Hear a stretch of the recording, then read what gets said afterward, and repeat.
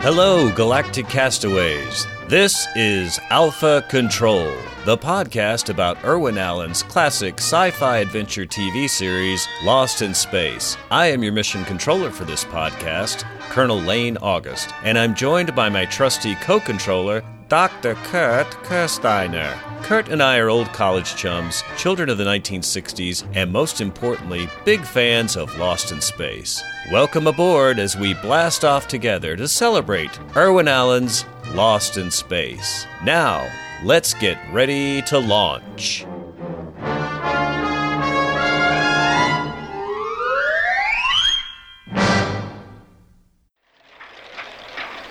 This is the beginning. This is the day.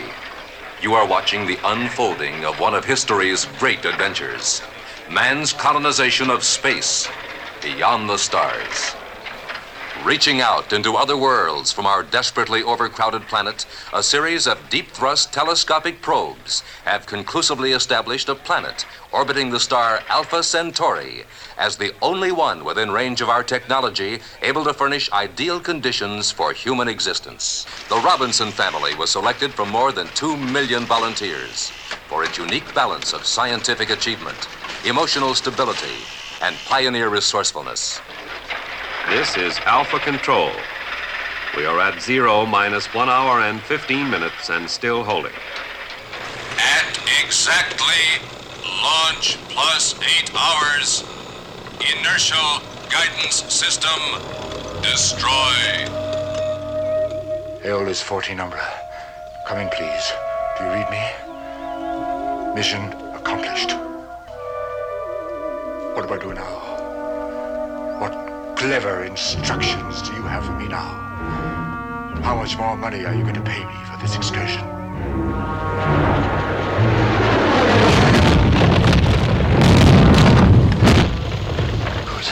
Good. Stay with it now. What the devil are you doing aboard? Hello, Alpha Control. This is Lunar Tracking Station Copernicus. Jupiter 2 moving at incredible speed, far off course, beyond range of our tracking instruments. Mr. President, status control on Jupiter 2. As of this moment, the spacecraft has passed the limits of our galaxy.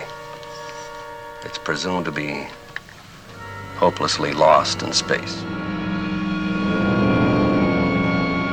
What's it made of? Probably some alloy we've never even heard of. It even baffled the spectrometer. Where do you think it's from? I don't know. I've never seen anything like that in my life. It looks like a ghost ship. It's moving in.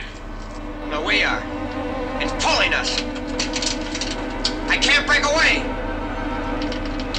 We're gonna collide. Get to the back of the deck, all of you.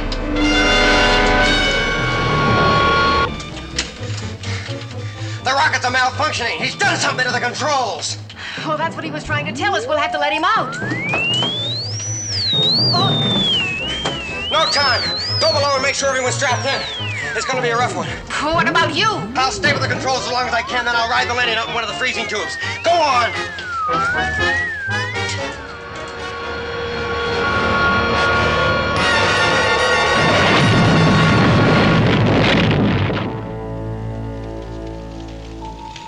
Is it okay? It's not exactly a tropical paradise, Penny. Better break out the Parkers. Conclusion. Environment can sustain human life. End of report. Nice work. That does not compute.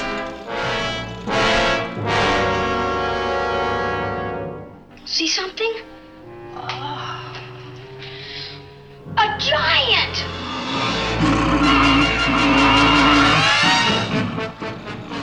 Do you realize that unless I get some heat somewhere, I'll freeze to death? In precisely 1 hour, 12 minutes, and 58 seconds.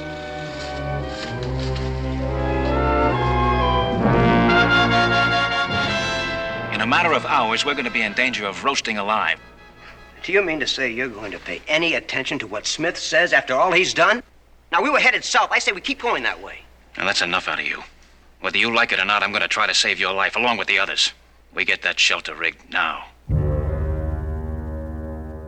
A deadly intruder swooping in on us with the speed of light, spitting flame and cosmic dust, burning up our precious oxygen, spreading its lethal virus.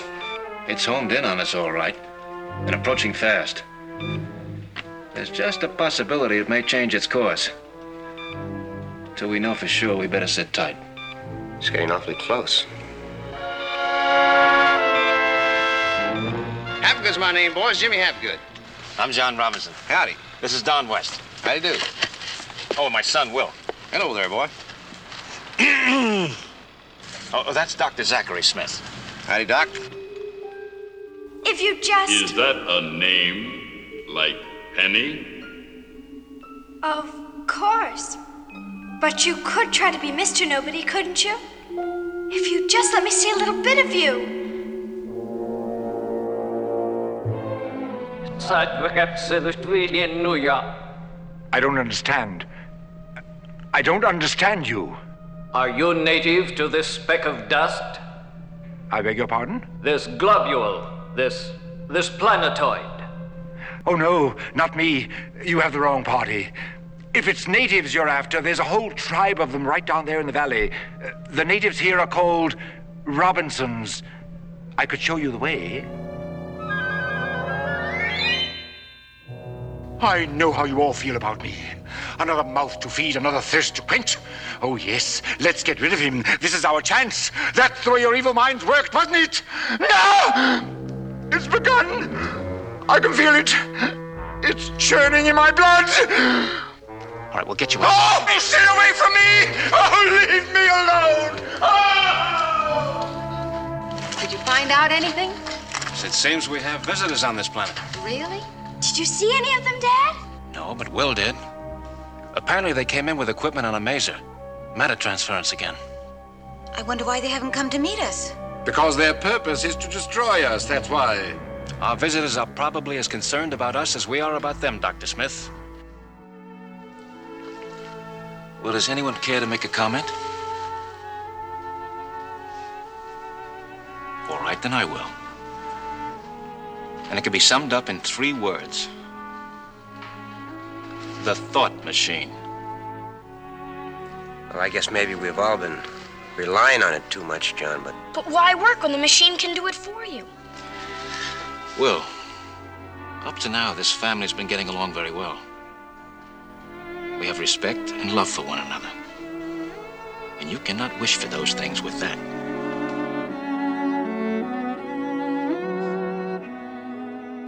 Dad, you know those baby rockets I sent up with those SOS messages?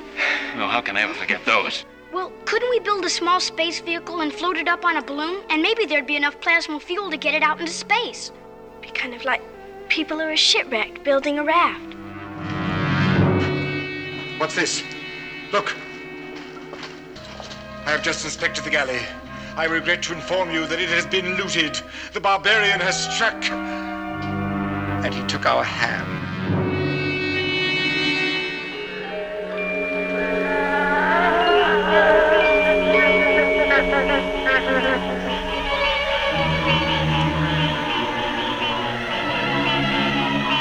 Good heavens. She's one of them. Signal overload. Responsible for burnout. What signal? The signal that got me back here, I guess. Back from where? Earth. Earth? Well, I've been on Earth all morning. At a little place called Hatfield Four Corners in Vermont. They sure are behind the times there. But they wouldn't even let me call Alpha Control to send a rescue ship. They thought I was some kind of nut. Oh, well, I think you better watch that imagination of yours, or we might all think the same thing.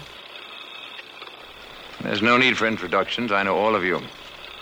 I will introduce myself. I'm known as the Keeper, and I come from a world 10 million light years away. Is the Keeper your name or just a title? Now, that is a profession. I collect the creatures of the universe, 2 of every kind. Stay back. Oh, now. You don't think old Tucker is gonna hurt you, do you? You ask anyone about Alonzo P. Tucker, they'll tell you he ain't got a shred of harm in him. You're completely mad. You cannot trap a spirit in a cage. Can't you realize that what we're dealing with is a destructive, primitive force? Uncle Thaddeus is not primitive. And if he's destructive, it's only because you've offended him. It has been many decades since we left the planet. We presumed you to be lost. Until recently, I was without full power. An Earthboy has enabled me to function fully again. So now Earth people are on the planet, Several. Are you interested in them? Yes, indeed. We have great need for new subjects for our experiments. Please don't! Yeah, he'll break it and nobody can get out forever and ever. The cannon. Oh. Hey. No, please give it to me. No. Stay here. Forever isn't such a long time. You'll like it and you'll never have to grow old. But don't you understand? I don't want to stay here. I don't want to stay young forever. Everybody does. I watch them through the mirrors. I'm exceedingly sorry, Father. You did well, Earthboy. Thank you, sir. You showed great courage. The truth is, I was too scared to run. Even the bravest man experiences fear. You will grow well, big and strong. It will not do him any good. He allows himself to do the work of women. And he does not truly have courage. He was trapped by the animal. Even the most timid creature will fight if there is no escape. That's not true. I'm as brave as you are. You are weak and soft, like all boys of your planet. Maybe you'd like to find out how weak and soft I am. Nothing would please me more. Enough. If you have differences, they will be settled later. Return to your family. They will be concerned. You're welcome to come to our campsite, sir. Perhaps later. Goodbye, sir.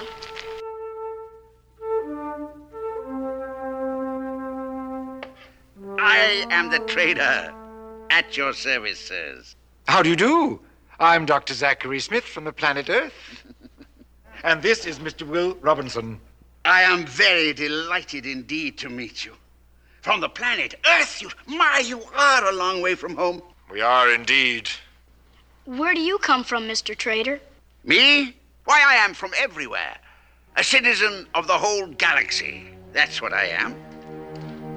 His Most Exalted Majesty, Defender of Rights, Sword and Buckler of Liberties, Most Sublime and Willing Sacrifice, Zachary the First, King of Andronica. Hi, Dr. Smith. In the future, you will address us as Your Majesty. Come here, boy.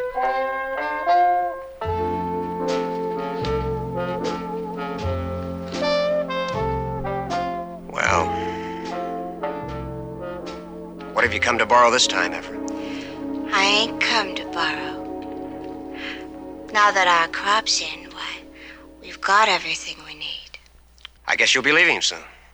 Sounds as though you're glad to see us go. You haven't been exactly friendly neighbors now, have you? Well, I could be right friendly if you'd only let me. Don't that sound inviting? Yes, but not for me. Why not? Because I've got other plans now. Why don't you be a good girl and go back where you belong? Oh, I could put a spell on you if I put my mind to it. Go ahead. Now, if you'll excuse me.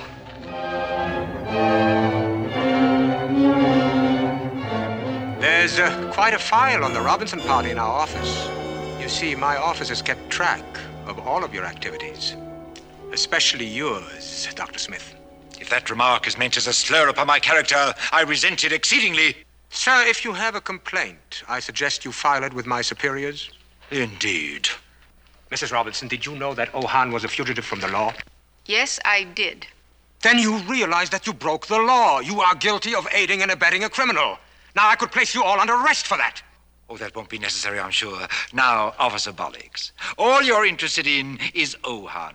Is that correct? That's correct. Well, let me assure you, sir, he's not here. In that case, if you don't mind, I shall search your spaceship. Isn't our word good enough for you? Nothing personal, Mrs. Robinson. I just do not trust anyone. Come with me.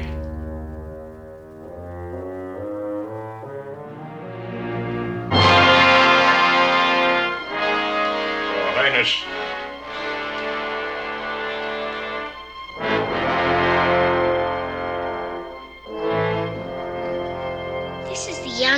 woke me from my sleep.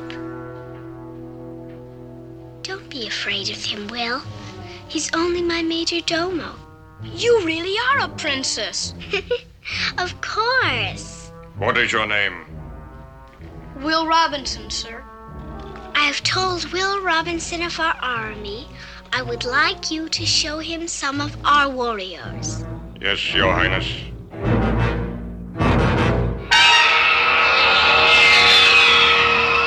Bon voyage! Bon voyage! What's happening?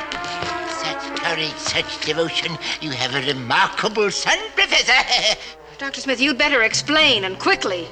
He's reversing the irreversible. What do you mean, Dr. Smith? He'll be your own darling little Willie again. And when I go, I shall come back my own former youthful, handsome self.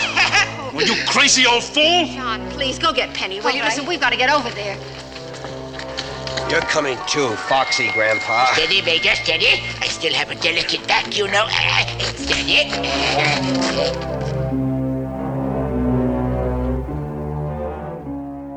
Goodbye, Dad. I love you.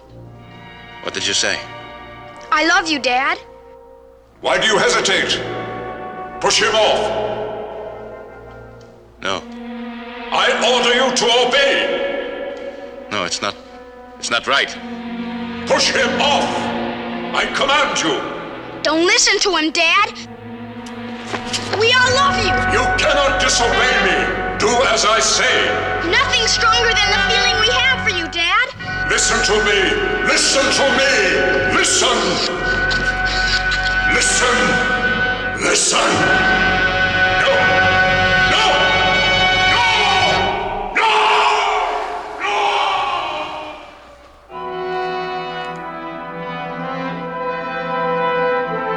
He's gone, Dad. He's gone forever. Yes, well, he's gone. What do you think chased him off, sir? Love, Will. In all the worlds and galaxies of this universe, there is nothing stronger.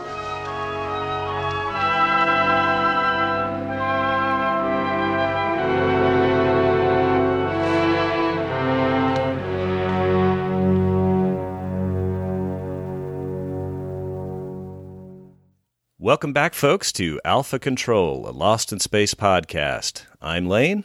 And I'm Kurt. Kurt, today we're finally doing our long-awaited special Season 1 wrap episode. But before we begin, sir, I have a special announcement to make.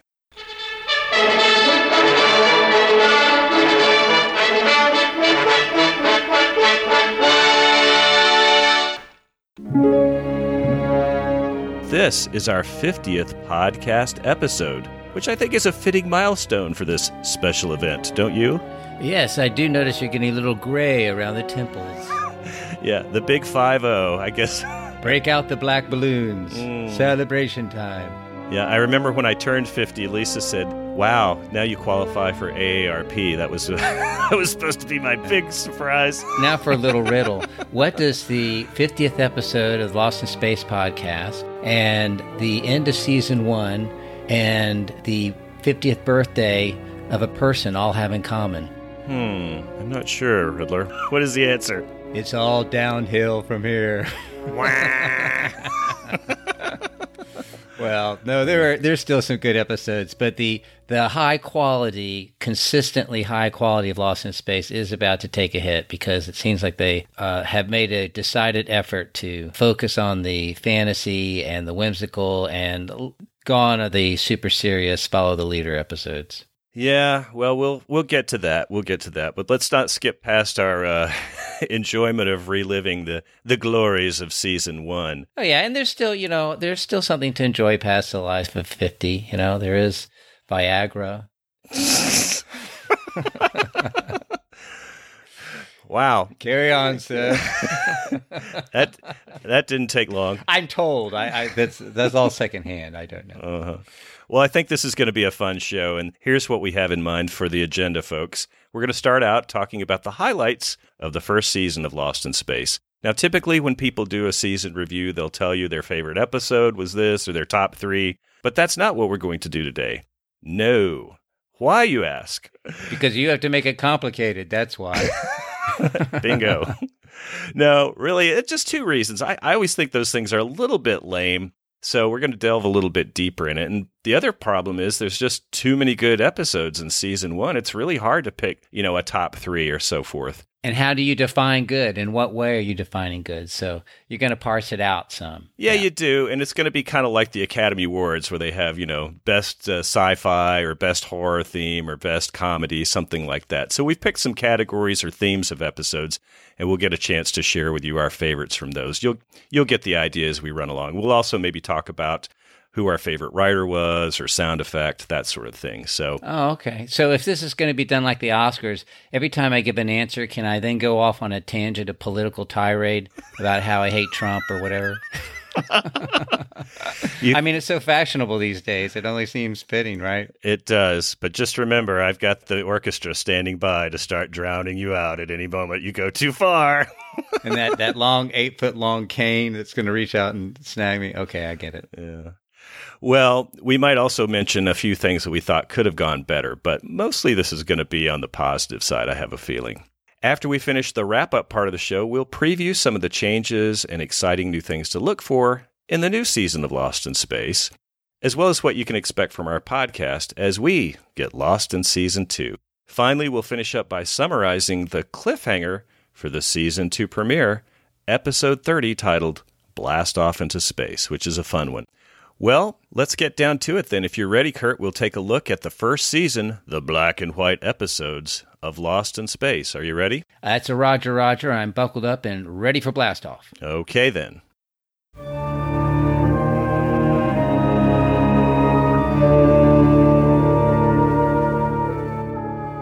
All right, then. Well, let's start off with our nominations for the Best Sci-Fi Concept Episode. And Kurt, I'm going to pick Episode 10, The Sky is Falling. It's got a script by Barney Slater, directed by Sobey Martin. This story is about a small family of 3 advanced mute aliens from the planet Toron that beam into the Robinsons' neighborhood. Dr. Smith plays the suspicious xenophobe, and John and Will play the peacemakers. But inevitably, there's a culture clash, and misunderstanding almost leads to an interstellar war on Pre-Planus. I thought there was a lot to like about this one beyond the theme. I liked the noble look of the Taurons, the art design of their settlement, their costumes, and even their little futuristic weapon with the acrylic stock was kind of neat. I also thought it was cool that they didn't speak English, something that the series would go to lengths to address in the future whenever an alien did. In fact, they didn't speak at all, which was kind of cool. Originally, they were supposed to have this tonal language, but that's not really explained in the episode. You just get a hint of it when the alien boy is called home. I also liked the fact that the story had a theme, and their visit had a lingering continuity with the abandoned matter transfer unit showing up in a later episode. And in fact, the planet Toron is mentioned several times in future episodes. For example, in Return from Outer Space, The Space Trader, and All That Glitters. You know, it's funny, Kurt, I went back and listened to our review of this, and I was a little hard on the morality play aspect of this one, and I think it is a little heavy-handed at times, but the sci-fi elements of this still make it well worth a look. Those aliens had some cool names. I don't know if you remember those or not. Donald Trump, Meladia, and Baron. But, I was relieved at the end they didn't actually end up staying because then they probably would have polluted the planet with all these Trump towers. I thought I was setting you up for that joke. I'm sorry, I should have told you. You know me too well. So anyway, I really liked this one. I thought this one had a pretty cool sci-fi element to it. Uh-huh. Well, I agree. That was a great episode. In fact, it was almost a contender for one of my favorite 7 best episodes, but it was edged out by the others just because they had more eye candy. Sky is Falling is all about using your brain and imagination, just like Return from Outer Space is, but there's not a lot of exciting images or special effects, but very exciting concepts and tension. And I do love the fact that Return from Outer Space kind of ties in with the continuity of, in fact, it directly ties in with the continuity of The Sky is Falling, because that's where the matter transfer machine comes from. But my favorite sci-fi concept episode was The Derelict.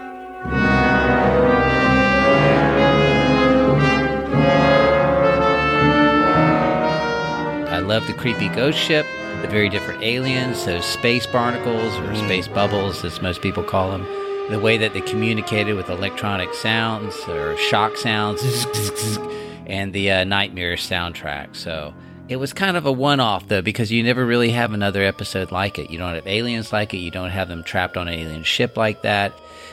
It was just from start to finish, it was very unusual.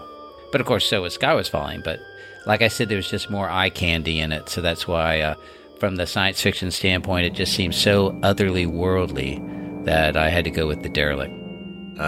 Terrific choice.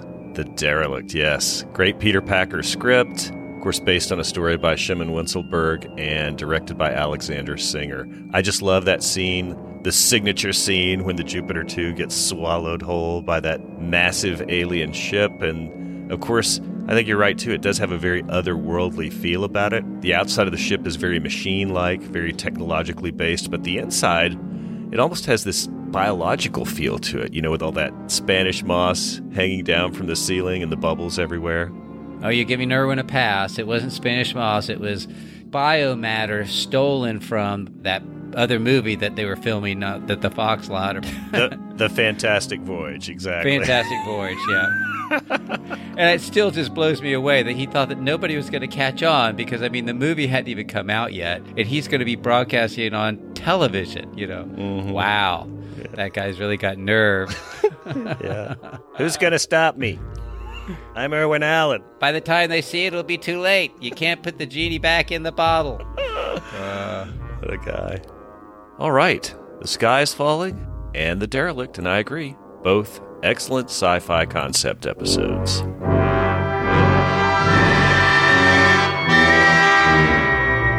All right, the next category we're going to talk about is the action-adventure category. And my pick for this one is Episode 4, There Were Giants in the Earth.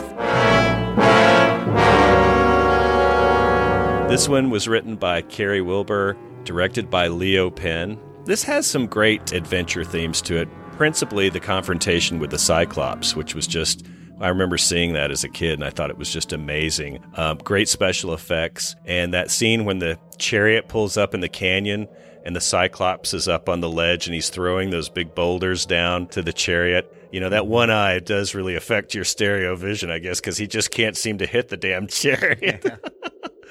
The Cyclops is just one threat. The other threat they have is the whole fact that they've discovered the planet's temperature's dropping, and that's why they're in the chariot to begin with. They're racing to get south before they all turn into human popsicles. But I thought it was a great episode. It's still using a lot of that unaired pilot footage, but it's very well blended with the new footage that features Dr. Smith. The music is good. The stuff that was scored by Herman Stein is great. And all the Bernard Herrmann music from The Day the Earth Stood Still is really good, too. So I thought that was a great one. And you also get to hear Bill Mumy perform his rendition of Greensleeves, although that's not... yes. Slightly out of key, but, hey. Yeah. Well, you said, and it's still using footage from that unaired pilot, but blah, blah, blah. You almost sound apologetic for it. There's nothing to apologize for. That movie, unlike all the other scenes that Irwin Allen recycles, this had never been seen before. The only people who had seen it were the execs that Fox had seen. So, this was the first time anybody saw it. So that doesn't really count as recycling. That's just kind of borrowing from yourself. And the budget on that was greater than any single episode of Lost in Space. So this was Cadillac material. And I think that's one of the reasons those first several episodes are so exceptional. So I agree with you. That was my choice, too. That was the best action adventure episode. It's solid from start to finish. And in some ways, I actually like the Lost in Space Cyclops better than the Ray Harryhausen Cyclops and Jason and the Argonauts. But I think that's only because I love watching, Will zap him with the laser pistol. It just seems like that was so cool. And I also enjoyed the very atmospheric cliffhanger at the end with the Lost City. And, thank God for the Cyclops, because the way you described it, they were trying to avoid the freeze. But, can you imagine if the episode had just been, we got to get out of here before it freezes. Oh, I'm shivering. I'm so cold. It just would not have had any of that power. But the Cyclops delivered. And when he's sticking in the palm tree and trying to shoving it inside that cave, it kind of reminds me of going in there with a Q-tip, trying to get out that. I can't quite reach that wax. It's like, he really is frightening. And those two guys are still inside there. Yeah. So no, I loved it. The only thing about it was it's just too bad the Cyclops never returns in all his glory, except in miniature form and running out of the Keeper's ship. But I guess there was illusion that there's more than one Cyclops, though. I mean, yes, there was, but they just don't follow up. I mean, that happens with a lot of the monsters. It happens with the mutant, and one of our dogs is missing. There's really no reason to believe that there's not more than one, and even if there isn't more than one, the one escapes. So why does he come back? I mean, there's a lot of sand on that planet, and he never makes another appearance. Yeah. I guess it's a case of always leave the audience wanting more. Isn't that the old expression from show business? So yeah, but if you brought him back, it might have been seen as sort of like, he just doesn't command the attention he did. But I understand that they do that in season 2 with what are called the Sadakons, or the Sadakons, yes, Sadakons. So they make a follow-up appearance. And they do that with another character too, and in both instances, the woman from the Green Dimension, she appears twice, doesn't she? Yes. So there are repeat offenses in Lost in Space, but I think in most instances they never capture Lightning twice. So yeah, well, I know for a fact the only season 1 guest that shows back up in season 2 is Tucker, Captain Tucker. He comes back. Ah, okay. Well, I'm looking forward to that. But am I correct in assuming it's not quite as dramatic when he does? No, it doesn't have the same impact as the Sky Pirate ending, but, he's basically playing the same character, so. Yeah, well, that's good. Yeah, all right. Well, we think alike, then. I guess all eyes are on the Cyclops for the action-adventure category. Great.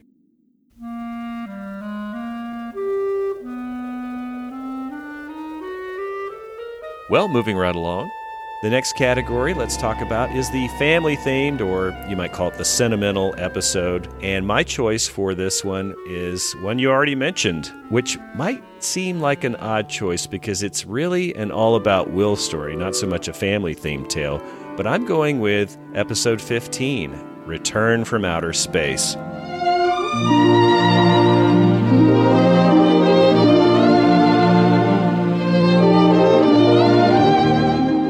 This one was written by Peter Packer, directed by Nathan Juran, and it was a one-off episode. It's always been a sentimental favorite of mine. The setup, of course, is the family's in trouble because their food preservation unit is on the fritz, but Will convinces the robot to program that derelict matter transfer unit from the Taurons to send him back to Earth for help.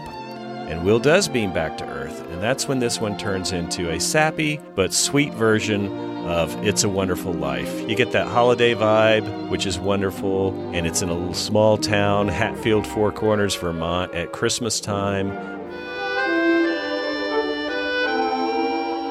It's got the tracked music from Miracle on 34th Street, and I thought Bill Mummy's performance is stellar. I think you gotta love the way that Will winds up being the hero in the end, and he brings back that carbon tet, almost missing the beam back to Pre-Planus. And by the way, that's the first time, and it may be the only time we ever hear the name of the planet the Robinsons are stuck on, Pre-Planus. I just think that's a great episode, Kurt. I can watch that one just about any time. Well, that's another favorite, and it definitely made my top 7 list despite no real monsters or dramatic special effects. It's exciting from start to finish, and it's frustrating, too. Your stomach is in knots, just, hoping that somebody's going to believe Will, and then he makes it back in time. But it's not my favorite for sentimental reasons, because there is one I think that outdoes it.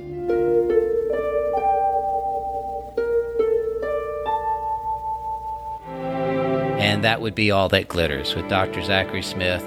The first and perhaps only time he's willing to sacrifice himself to bring Penny back. I mean, that just chokes me up every time just thinking about it. And I think that even outdoes Follow the Leader, that scene at the very end there, which is also a very sentimental scene. So I just think that is so sentimental, nothing can compete with it. Oh, yeah, All That Glitters. Man, that is such a powerful ending to that story. Barney Slater outdid himself writing that one. And I thought the direction that Harry Harris gave was awesome as well. But, I think what made that ending so powerful was the fact that it was Dr. Smith. It was so out of character for him to be willing to sacrifice himself. And I think you just put your finger on it. That's why it beats Follow the Leader. Because even Follow the Leader, it gets to us. We expect that. It's the whole time we're thinking that John, we're expecting it. Sure. But with Zachary Smith, it's unexpected. It's completely, this guy has had a Ebenezer Scrooge experience. So it really stood out. It did stand out, even if the change of character didn't last all that long for old Zachary. Somebody might as well take it. It might as well be me. Great choice. Yeah, that's a super episode.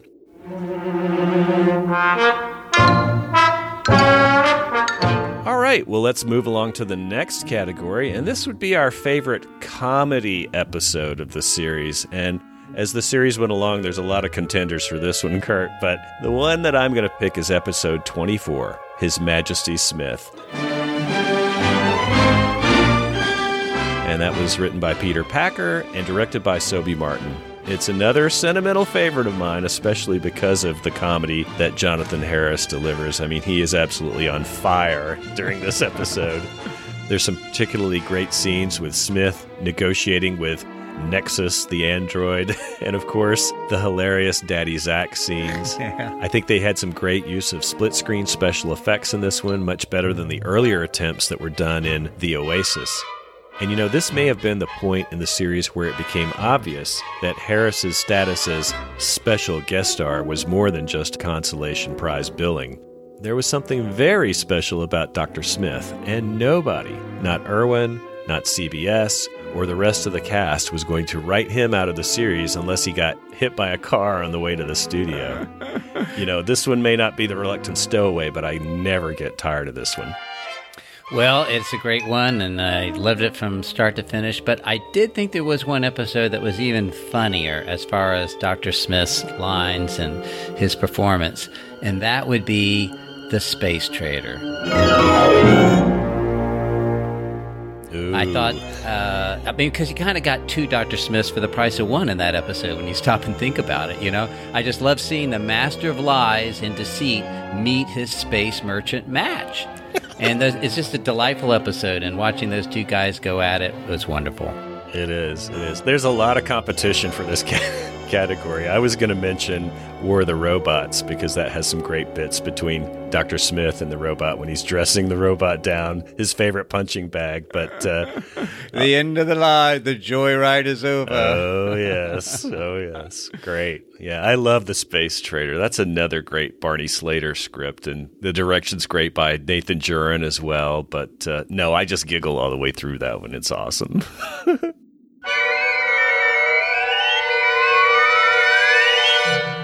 All right, well, let's move along here. The next category is the horror or scary themed episode. And this one also has a couple of contenders. The one that I picked may or may not be an obvious choice for you. I'll let you tell me what you think. But I picked episode 8, Invaders from the Fifth Dimension, which is also a pretty cool sci-fi concept episode.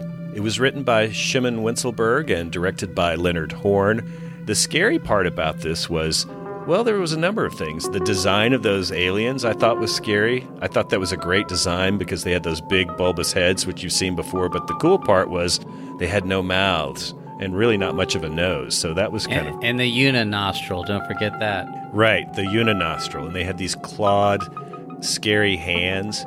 And some people say they were kind of floating in space, but to me, and maybe it's just watching it on the Blu-ray, it's kind of obvious they're wearing, black robes. But either way, it's pretty cool. And we get one of those blacked out limbo sets, but the creepiness of this one was really enhanced by its simplicity. There was very little extra furnishing in there. It was kind of like you were inside, as they said, a fifth dimension. So in that case, the limbo set kind of made sense. And it had this really strange music accompanying the inside of the ship. It would really make your skin crawl. So I thought there was a lot about this that just really put you on edge and had that horror feel to it. Plus, it gave us one of the episode's many memorable lines, which is... Shall I destroy? No, wait. They may still be of some use to us. Yeah, it's great. And it was great how that guy comes back in another episode as a voice. Which episode was it? Oh, it was The Ring and All That Glitters, right? Exactly. Well done. We're learning a lot. You know, Dr. Smith was also kind of returned to his sinister ways in this episode. He was not nearly as silly as he was played in Welcome Stranger or Mr. Nobody. So I thought that one qualified for a scary episode. Oh, yeah, it definitely qualifies, but I don't think it takes the cake. I think that one would go to The Derelict as well. I think The Derelict had a lot more scare factor to it. And I just base this on, I've got the advantage because my girls are a lot younger than your kids are, a 3-year-old and a 6-year-old. And they were both hiding behind me during The Derelict a lot, but they weren't really frightened by the Fifth Dimension. But the other episode that I can't gauge them on that because I haven't allowed them to watch it yet would be Follow the Leader. Worrying about whether or not Will is going to be kidnapped to be used as the guidance system for aliens. Okay, I'll grant you that's scary, but it doesn't compete with the thought of him being thrown off a cliff by his own father, okay? So the Follow the Leader definitely outdoes Fifth Dimension, and it's kind of a toss-up between that and The Derelict, as far as I'm concerned, as far as the two big scary episodes of Season 1. That's interesting. So the girls were more frightened by The Derelict than they were Invaders. Yeah, I think, personally, I think it was just the constant scary music of The Derelict. It was on full blast the whole time, and it was always creepy audio going down for that entire episode. Well, you've made that point before. You said the girls react to that music sometimes before anything's even shown on screen. That's the power of the soundtrack for this series, I think. Yes, even though Irwin Allen dumbed it down on the monsters, he never dumbed it down on the music. And I guess that's because it would have cost more money to re-record. But he stuck with that atmospheric music that they had, and it oftentimes made up for what were lackluster alien costumes. Yep. Can't argue with you there. All right, we're coming up to our final episode category here, and this is the one I'm calling my guilty pleasure episode. And for this one, I'm picking episode 25, yes, The Space Croppers, written by Peter Packer and directed by Sobey Martin. I mean, come on. You get a Wolfman, monster plants come back, Sherry Jackson in Daisy Dukes. What's not to love about this one, Kurt?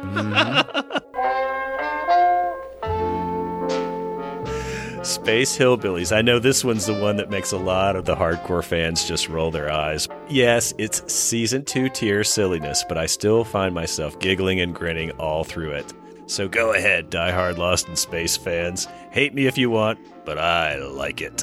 Well, I agree with that title. It's a bit corny at times, but it's so funny, and it has that incredible sexual tension between Sherry Jackson and myself. Don. I just can't peel my eyes off that episode. It's flawed, to be sure, but so are various family members, but you can't help but still love them, and that's how that episode is. It is. It's a great guilty pleasure one. That's cool.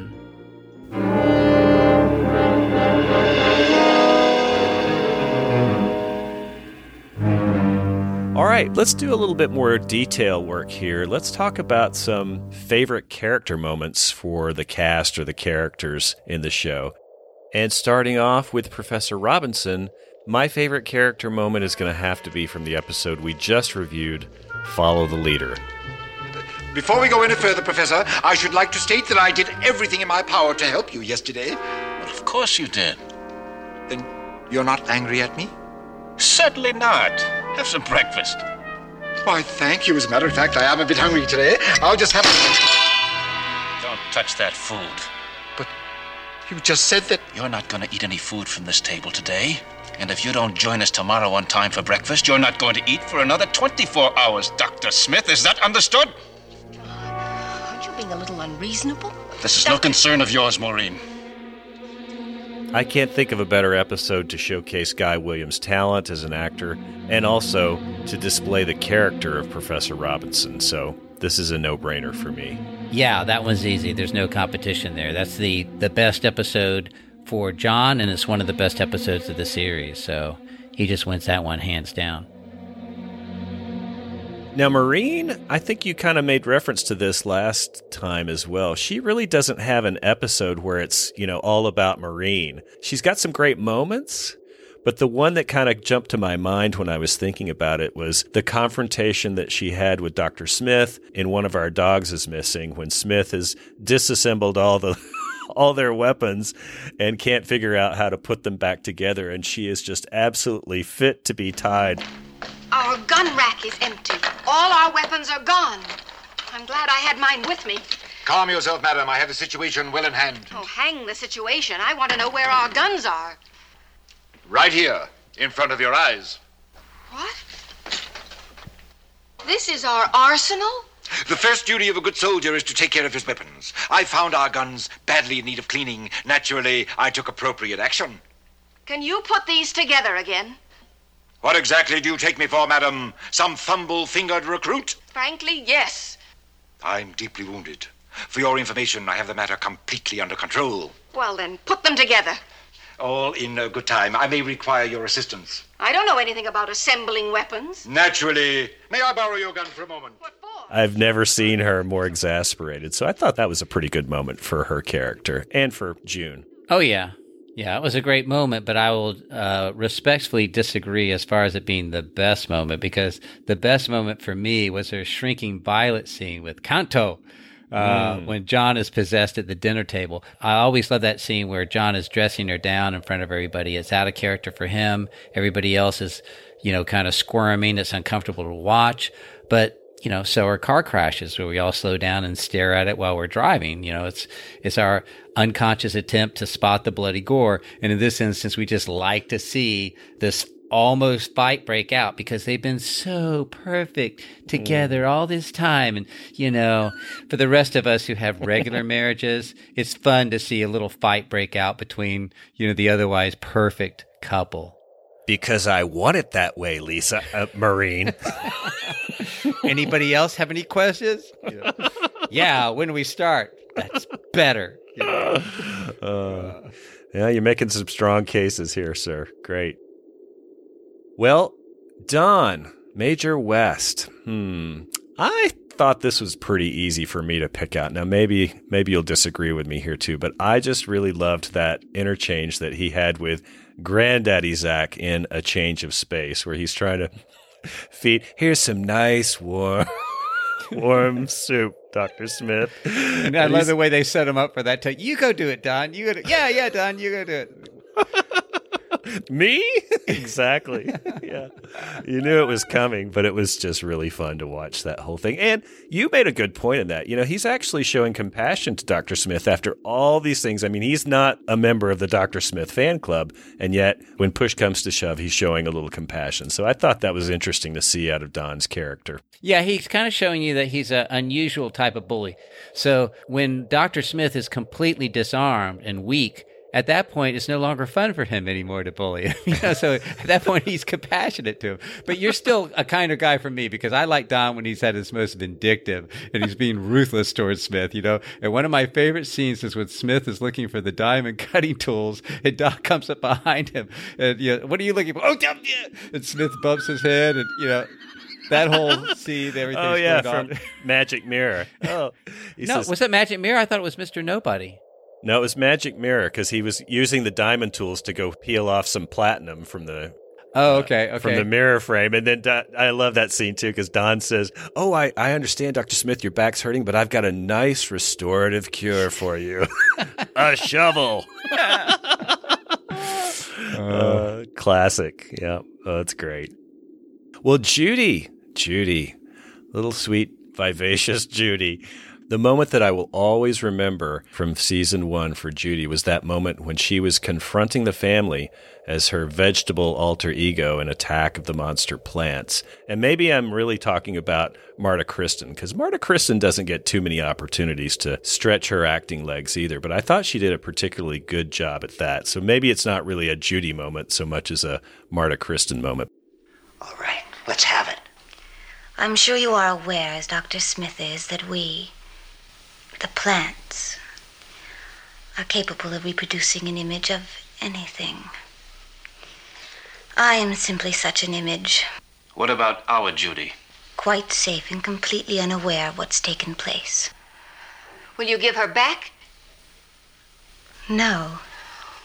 But I thought that was a really creepy scene, a la Invasion of the Body Snatchers, that whole vibe. Mm-hmm. So that one really stuck out in my mind. Oh, yeah. Well, that, again, there's no competition. That wins stems down. But I'll always regret how they cut out the scene where, she's withering away or fading. It would have been so much better if it had been like that last scene in Raiders of the Lost Ark where they had, a wax figure of them and they melt her, in fast motion. And, that was a shame that they cut that one out. And to not address it at all was just like so lame, but still, very typical Lost in Space. It's sort of like, okay, well, they cut it out. So it wasn't Irwin's idea. I'll grant him that. So when it's the big cheese at CBS, you have to do what they tell you to do. Exactly. Well, little Penny Robinson. Okay, she's got some great scenes in season 1. But it's hard not to pick her entire performance in My Friend, Mr. Nobody. I thought it was outstanding. Oh, yeah. Well, it has to either be that or Magic Mirror. And I'm going to favor Magic Mirror simply because it was more nightmarish. I like the echoing mirror world better than the echoing cave world. And, it just seemed more mystic and mysterious. So, Who are you? Who do you want me to be? Don't you have a name? What name would you like? Would you please stop answering every question with a question and tell me how to get out of this cave? Cave? What cave? This has to be a cave with an entrance of some sort down by that funny old mirror. This isn't a cave. This is the whole world. That's what it is. Well, then I'll just have to find my own way out. There's no way out, Penny. No way at all. How'd you know my name? Oh, I know everybody's name. Especially those that choose to look through the other side of the mirror. You've watched me? Of course. Love. I couldn't stand the co-star, but I liked everything else about that. That final scene that she had with her mother in her cabin, that was very touching as well. Yes, and I liked the way it was so subtle. Exactly. With the little ringing bell, and you just, you sort of thought... They didn't even turn it up, Exactly. But they did something I thought they couldn't do, and they made me actually feel sorry for Michael J. Pollard, at that point. That's true. Well, now we're coming to Will Robinson. Okay. Gosh, he's got a lot of good moments to remember, but I think one of the ones that sticks out to me is that scene in The Lost Civilization when the evil Major Domo tells Will that he's got to marry the little princess, and he gives that, me? Marry her? No way. That was very convincing. And the line that he gives about it is like, I don't even have a job, Yeah. and he's delivering that line. You can tell he's running out of oxygen at that point because he's given this long litany of reasons he's not going to marry it, but he's going to get that one in too. It's very funny. That's a great one. Yeah. But I would disagree because overall, I love that episode. The only thing is that the first half of that episode is kind of slow. But by the time they get down into the underworld, things are really exciting for me because it's so different. And I love that. But I just thought as far as Will showcasing his talent, really, it can't compete with a Return from Outer Space. The Robinsons are my own family. And they can't come and get me even if they knew where I was. The Jupiter 2 crashed onto a hillside, and that's where it is now. And it can't get out unless a rescue ship reaches them. That's why I'm here. Yeah? Well, then how'd you get here? By the matter transfer unit that the Torrens left on the planet. Well, I thought they'd taken it back with them. But the other morning, I was looking for some radioactive minerals, and... You were looking for what? Some radioactive minerals for a propulsion unit. Well, that's when I found the matter transfer unit. And the robot helped me to get it working, and that's how I got here on a maser beam. But that's not important. I've got to reach Alpha Control. That's very important.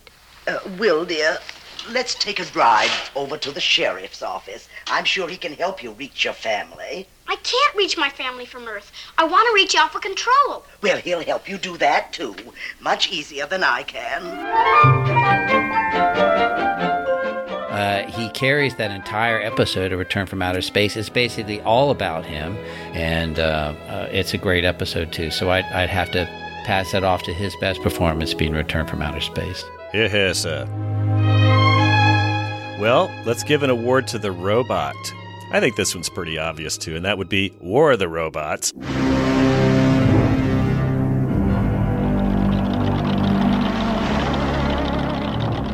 I think that was a standout episode for the robot himself, and I think we saw a big change in not only the robot's character, but also his position within the family. So that's a great episode, and that's a great moment for good old B9. Affirmative. That choice does compute, and nothing can come close to it. And I mean, if you have any doubts, he literally saves the whole family at the end of this battle scene. So, yep, that's his.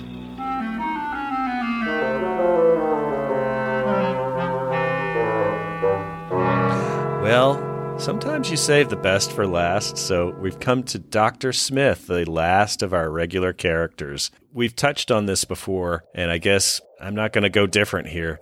I would say that my favorite moment for him was His Majesty Smith, because I just felt like he was finally in his element. He had been named king, and he was getting to greet his friends in regal splendor, and he just seemed to be eating up the scenery throughout that episode. So I thought that was a great traditional Dr. Smith episode, as we came to know it. Because I guess maybe there's 3 different Dr. Smiths if you think about it. You know, there's the homicidal Dr. Smith we see at the first 5 episodes, and then there's this Dr. Smith is what I'm thinking of here. And then you could kind of say that new Smith that emerged at the end of All That Glitters, but... He only makes a cameo appearance, though.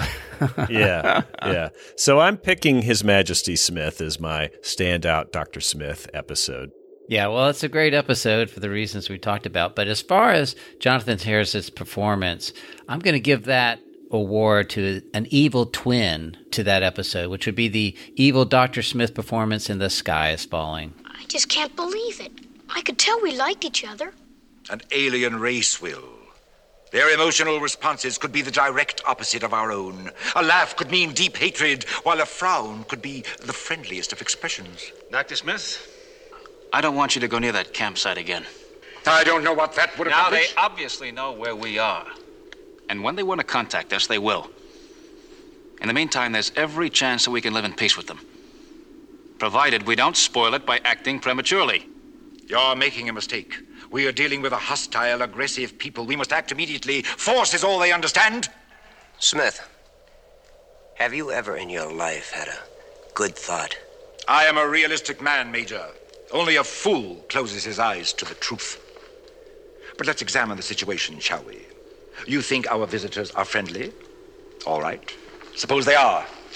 But how long do you think that will last? On the one hand, tens of thousands of aliens, and on the other hand, ourselves. Eventually, we will become the curiosities. Outlandish creatures to be pointed out and stared at. Freaks, animals. That's what we will appear to be to them. And then what do you think will happen? They'll put us into cages. Hurry, hurry, hurry. See the strange creatures. Watch them eat, drink, sleep. Only a quarter, folks. Oh, Dr. Smith, please do sit down and have some dinner. There, it's interesting because not only is he evil, but he's actually making good points. I mean, he's not even really being evil. He's evil in the way that he's manipulating them. But his logic is not flawed because, I mean, these are aliens and they could be a threat. And, you know, I loved watching his negotiations, the way he tries to negotiate with the newcomers. Which was also interesting because originally, you know, he's sounding the alarm, and then the next move, it's like, okay, well, if I can't beat them, I'll try to join them. And then, well, if I can't join them, then I'll go back to trying to beat them. Watching Smith try to betray someone is always a wonderful scene. Yes. I do love that bit in this one where he says, 2 more little problems seem to have arrived. It's positively raining aliens.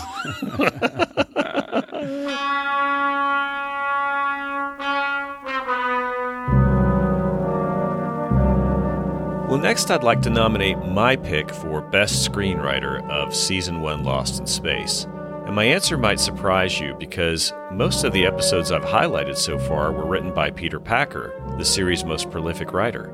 But actually, I'm going to nominate the second most prolific writer, Barney Slater. Eventually, he would get 22 scripts produced for Lost in Space. And the reason why I'm nominating him versus Packer is because I really feel his stories captured the essence of Lost in Space. The adventure, the frights, the fantasy, and most importantly, the family theme. Just listen to the episodes that he wrote for Season 1. The Sky is Falling, Wish Upon a Star, The Keeper Parts 1 and 2, War of the Robots, The Challenge, The Space Trader, All That Glitters, and Follow the Leader. And you know what, Kurt? I can't think of a bad episode in the bunch. Yeah, there may be some better scripts out there, but no one cranked out as many good ones as Barney did, so he does deserve that reward. Exactly. Now, for my category of favorite director, I'm going to go with Sutton Raleigh. To me, he had the most cinematic approach with the least resources and often not the greatest scripts, but I enjoyed his camera angles, use of lighting. I thought he got good performances from the cast. The episodes that he directed for Season 1 were One of Our Dogs is Missing, Wish Upon a Star, and The Oasis. And of the three, Wish Upon a Star was probably his best work. Well, I just going off the look of, the basic feel of an episode, and that would have to go to Don Richardson for Ghost in Space. Ooh.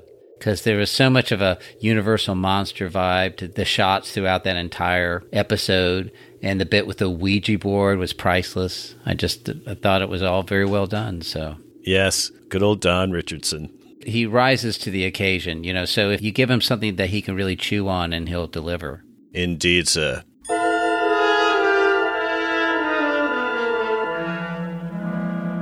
Well, next, let's talk about special effects. This is, after all, a science fiction adventure series, and my favorite special effects shot is already been mentioned, and that was the scene with the derelict in Episode 2, where the Jupiter 2 gets swallowed up by that derelict. I'll never be able to forget that scene. There was just something so unbelievable about that.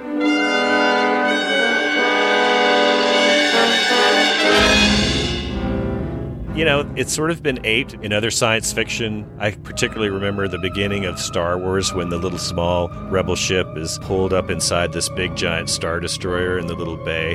But, that was 10 years after Lost in Space, and of course with a much bigger budget, but I thought that derelict shot was great.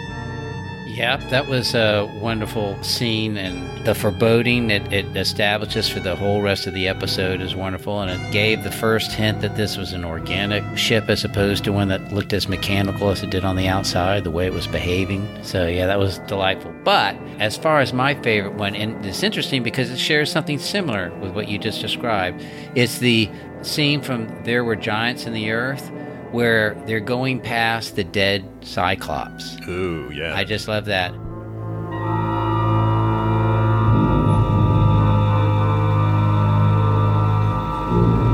And do you know what the commonality between those two shots is?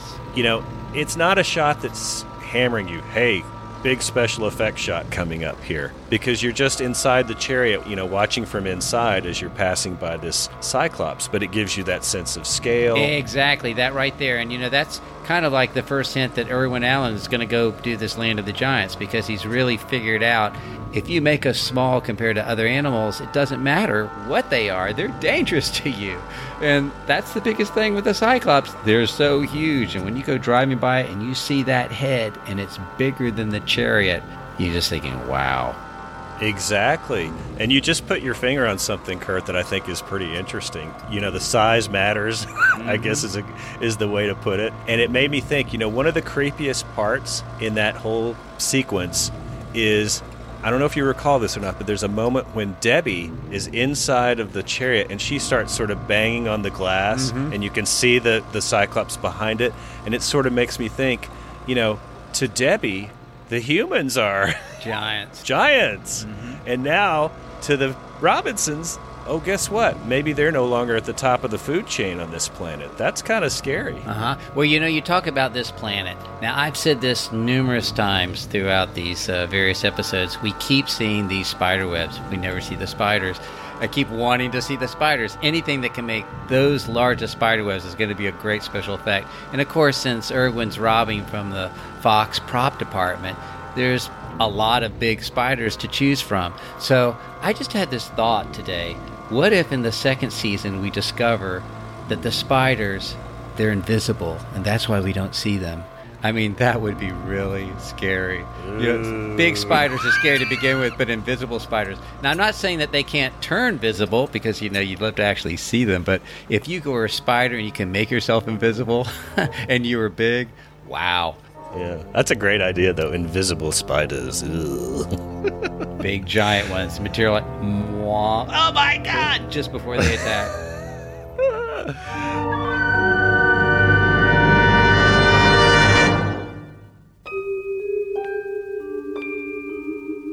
Well, speaking of creepy things, let's talk about sound effects. I think we've both lauded the sound guy for this show. I mean, he has made, just like the music, the sound effects have really saved a lot of otherwise so-so monsters and made things appear a lot scarier or more futuristic or whatever than they might otherwise have been. So the sound effects guy really deserves a lot of kudos. So, gosh, there's a lot of competition for this, but my favorite sound effect, I think, is that frog pond sound that they used for the monster plants. And I've got two reasons that I really liked that frog pond sound effect. One was the fact that, hey, it's a frog pond and it's just a cool sound in general. But number two, it's the whole idea of plants making sounds. I mean, I've never heard of a plant that sings or barks or screams or whatever it is they're doing. Well, now, wait a minute. Every tree has barks. Wah. No, but seriously, there is a sound that plants make. If you've ever been, you know, down in the Caribbean and everything, or even down in South Florida, there's what they call palm chatter or wind chatter, and that's from palm trees. They make a delightful sound as the palms are blowing in the wind, and very, very relaxing. That and the sound of the surf are two of my favorite oceanside sounds. Oh, I hadn't considered that, yeah. I certainly prefer them to the other oceanside sound, which is the humming of the mosquitoes. Yep, don't like that. Yeah, as far as the sound effects for the episodes, I do agree with you that is my favorite sound effect, but not from that episode. I like the original debut of that sound effect from Hello Stranger, which is pretty much the same sound effect. That's true. Where the viruses. What I loved about it was it took what would have otherwise been a kind of ridiculous scene, and it made it infinitely more frightening having that sound effect. Because when the viruses appear, they create all the sound effect of the swamp sound. Yeah. The alien spores. Yeah. They can grow to huge size. No, that's true. You got me there. That was the first time we heard that. It's great. All right, now here's a category, Kurt, that's going to be near and dear to your heart, and that is your favorite monster from Season 1 of Lost in Space. I'm going to go with the cave monster from The Challenge.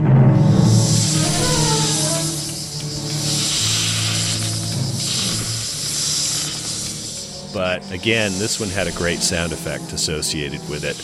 And we don't get to see this monster a lot. I think he just basically makes 2 or 3 appearances during the episode. And he's not really the focus of the episode like some of the others in the series. But for whatever reason, that recycled mask with the fly, and I think he was wearing the bodysuit from Ghost in Space. Yep. And maybe it was just the sound effect and the fact that he was up in that cave looming up above. I just thought that was a very, very creepy and excellent monster. Yep. And I do think that sound made that one of the best monsters that they had. Without that sound, it would have just been sort of silly. But with that sound, oh boy. Because, you know, I think that there's also something subconsciously we associate rattlesnakes with caves. And when there was something that sounded very much like a rattlesnake, even though it wasn't quite the same, but it definitely channeled that vibe. And so it seemed natural, and yet it also seemed, you know, terrifying, because this is even potentially worse than a rattlesnake, which is hard to imagine something worse than a rattlesnake. But a giant monster in a cave that makes the sound of a rattlesnake, yeah, that would qualify. Well, I'll tell you my least favorite monster that we've seen in Season 1. Would you like to hear that? Sure. You're going to disagree with me, but I would put that on the eye stalk monster from Magic Mirror. It was weird. It was different. But I think maybe I was just suffering from bear suit fatigue by that point. Or maybe it was that whole Furby story you told during that episode. I can't remember.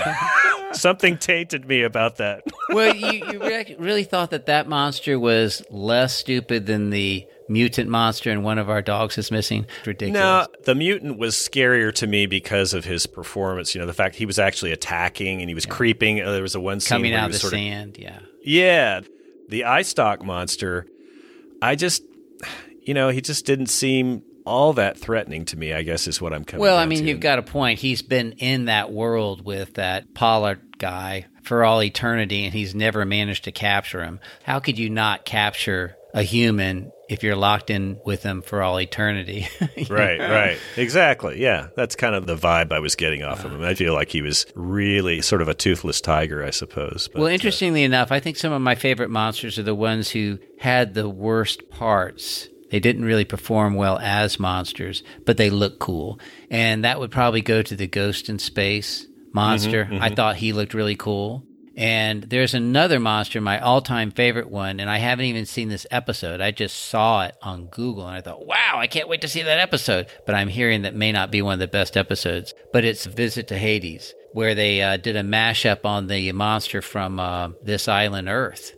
And looks a lot like the monster from Mars Attacks, the trading card series. So, but that, again, he's just like a walk-on role. He doesn't really have any, great performance.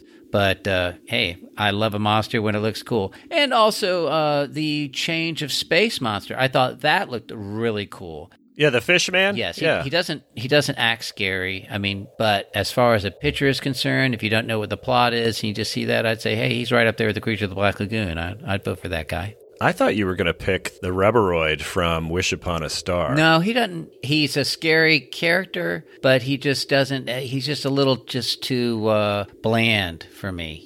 There's not a whole lot of features to him. I like his eyes. Yeah. But he's just kind of a little bit more elaborate than a mummy. And I do like mummy characters, but, when you look at the other creations of Universal Monsters, that's like the easiest. That's right up there with the vampire. I'll put on the fangs and put a little bit of blood on the corner of my lips. Voila, vampire. I'm going to wrap myself up with bandages. Oh, okay, great Halloween costume. Applause. Just doesn't do it.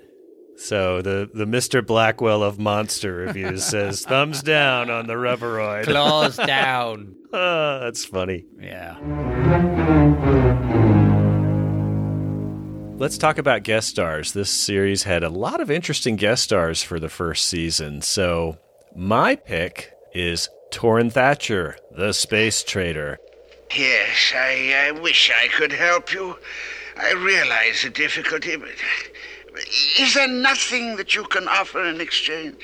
All I have is what you see before you, Mr. Trader. You mean? Oh, no. I mean, what would the Traders Association say if they ever heard? What is it? Surely you can work something out. Well, weren't you suggesting that you should trade yourself? Myself? Good heavens! You must be joking. Now, don't worry. Don't get excited, Dr. Smith. Of course I didn't mean that you should trade yourself right away. I mean, not swap yourself immediately. Good heavens, though. Sometime in the future, say 200 years from now. 200 years? Well, now. I thought he was so great. It was like you said, it was like dueling Dr. Smiths when he and Jonathan Harris were together. I thought he was perfectly cast. I loved his voice. I loved his mannerisms. But I dearly wish he had come back in season 2. I think he was a great character and a great performance by Torrin Thatcher. So absolutely. There's a lot of honorable mentions, though. I mean, Michael Rennie, how great was he as the keeper? Michael Ansara, the ruler from The Challenge, I thought he was great. And Albert Salmi as Tucker the Pirate, I thought his performance was good, and I liked that character in that episode. And as I said before, he does come back in season 2, so we have that to look forward to. Yeah, well, those are all great selections, but you're revealing your 1960s bias against characters of color. In fact, some people have complained that Lost in Space never had any black characters at all, and therefore was a racist program. But they're only demonstrating their own racist ignorance when they say that, because it proves they favor the human race over all other races. And you would hope that in the new millennium we could get past that bias. Lost in Space not only featured a black guest star, they gave him one of the best and juiciest roles in one of the best and juiciest episodes, even if it was a villain. My favorite pick goes to that guest star appearance of the first black star in Lost in Space, the infamous and unforgettable Robbie the Robot. Nothing can stop me. I am very strong. I can stop you. I am armed not only with superior mental powers, but superior weapons as well. You will be stopped. I can destroy you easily, foolish, sad machine. There can be no fight between us. It would not be a contest. You need a small demonstration of my powers.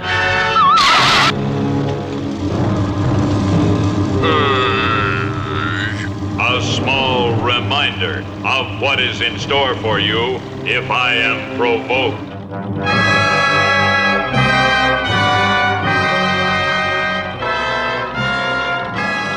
The only thing they could have done to make it perhaps even better would have been to use the voice of James Earl Jones. I love that character. Oh, and for the record, my other favorite Lost in Space character was also an African-American actor named Lamar Lundy. And he, of course, played the Cyclops. That's true. That's true. Interesting. I had never considered that the Robotoid was, a character of color, but you make a good point. He was a shiny black robot, and he was a good character. It's kind of interesting to think of him that way, though. Well, not to think of him that way would be like not to consider Data one of the cast members of Star Trek.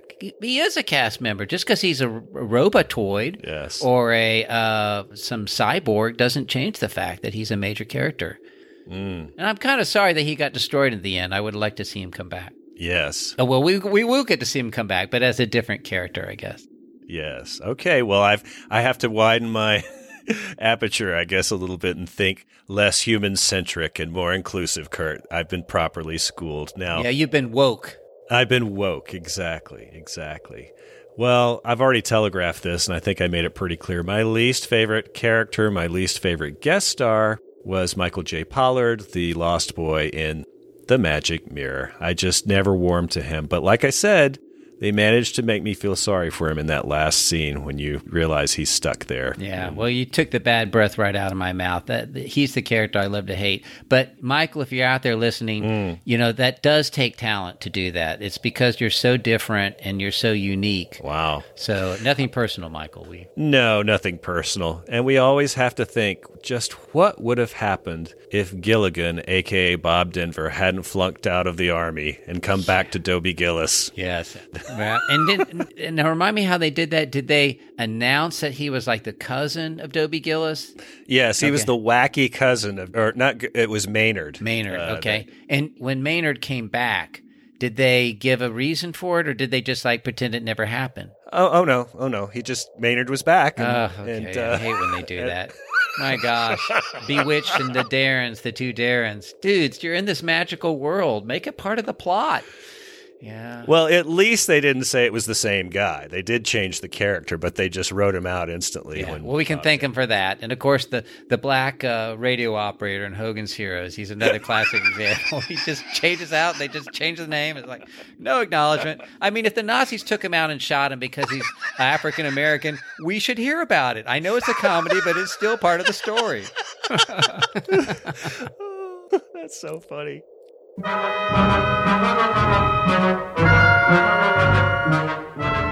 All right, let's move on to Lost in Space technology that we love. And there's a lot of competition for this. There's the freezing tubes, the force field projector, the chariot. One of my favorite was that electronic laundry machine. Yeah, so many to choose from. But I'm going to go with one that's already been mentioned, and that is the Toron MTU, the Matter Transfer Unit. It's awesome.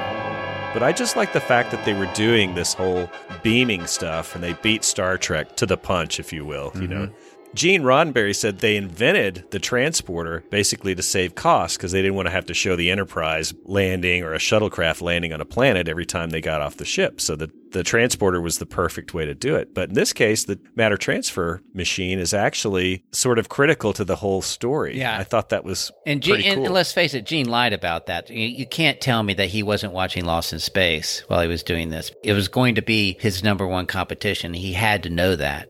So there was only two possible explanations. He saw it and he went, crap, I was going to use that. Or he said, oh, wow, this could solve our problem about, not having to use the shuttle in every episode.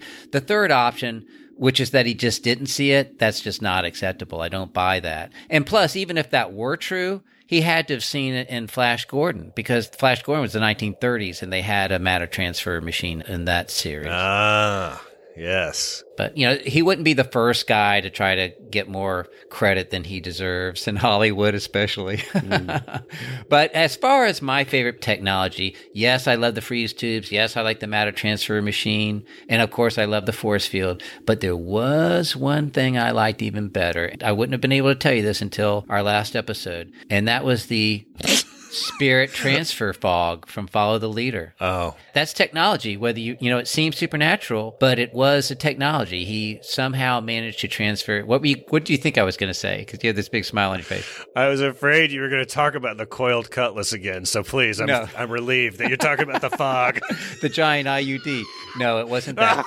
No, this was but, there's another one, too. My other favorite one is the same sort of thing, and that was the clone-making sequence from His Majesty Smith. Oh, yeah. I thought that was delightful, too. That was really cool, yeah. And, of course, I got to give an honorable mention to the infinite hallway of Army in Lost Civilization. I love that, where they have the two people facing each other in front of the mirrors, and the way that looks like an endless hall is beautiful. So you can call that stage technology. Oh, yeah, or special effects. But that was so brilliantly done, and I just love the explanation. It's so cool to see how they did something that you thought was done a lot more complicated, but it was really just smoke and mirrors, right? Mm-hmm. Yeah, literally. I mean, the first one was smoke. That was the bit with the fog, and the last one was mirrors. So smoke and mirrors. There you go.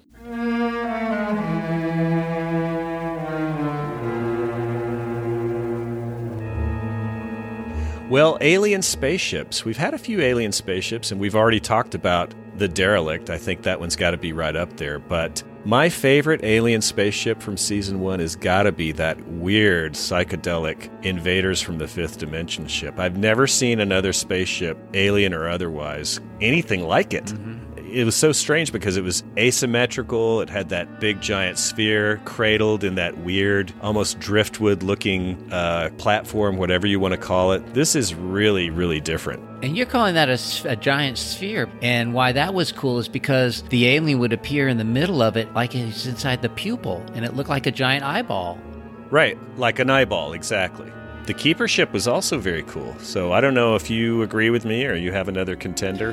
Maybe the Andronican cave ship or whatever. Well, what I liked, my favorite one was because of what it hints at, and they didn't hit you over the head with this, but it was that organic skeleton remains of the ship in Wish Upon a Star. It made me wonder, what kind of ship was this? Was it even a ship, or was it an organism that had been grown into a ship?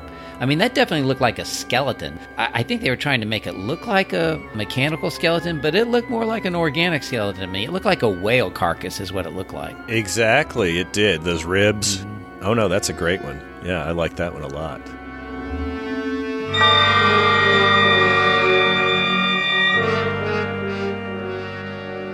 Well, moving along in this very short podcast.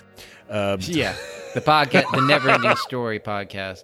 I think we would be remiss also, Kurt, not to mention the music from this first season is just fantastic. The John Williams pieces, the Herman Stein pieces, they both did a magnificent job. My favorite of all of the cues from Season 1, though, would have to be what's called on the soundtrack collection, Strangled. Because it's first used in Island in the Sky when Don grabs Dr. Smith But that cue would be used again and again and again. I call it the horrible monster or the gasp cue, because anytime a strange alien shows up or there's something horrific like the Ghost in Space alien, they play that. There's something about that music. It just grabs you and it doesn't let go. It really does. It's just fantastic. They should call that the strangle cue. I mean, it's so... Hello.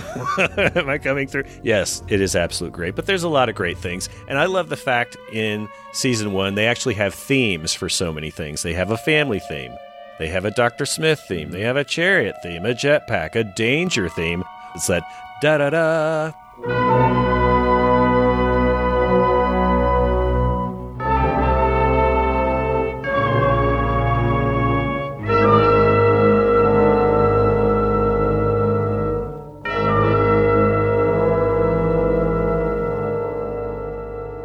Yeah, what's the one that goes na na dun dun dun na na dun dun dun na na dun.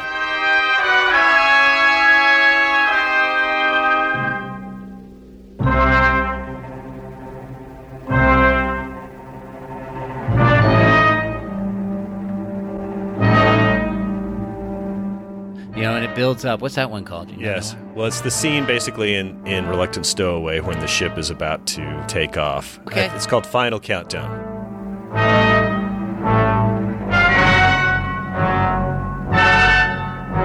Final Countdown is the name of it. That's a beautiful sound. They use it over and over again.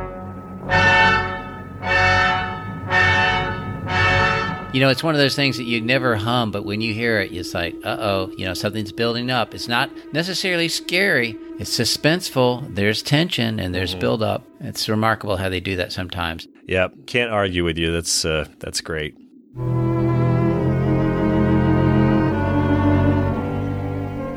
Moving right along. Yes, moving right along. Let's talk about the results of our online Season 1 episode survey. So I put up on our Facebook page, I posted this in a couple of other, actually not a couple, quite a few Lost in Space Facebook groups and pages. I put it out there on Twitter. I even got some unsolicited emails and direct messages from people. What's your favorite episode of Season 1 of Lost in Space? And you could only vote once, and only for one. Don't give me your top 3 or anything. But we got some pretty good feedback on this. I think we got about 70 votes. And coming in third place, we actually had a 3-way tie. My Friend, Mr. Nobody, Return from Outer Space, and Wish Upon a Star all tied. They each got 8 votes. We've mentioned all 3 of those, so that's not too surprising.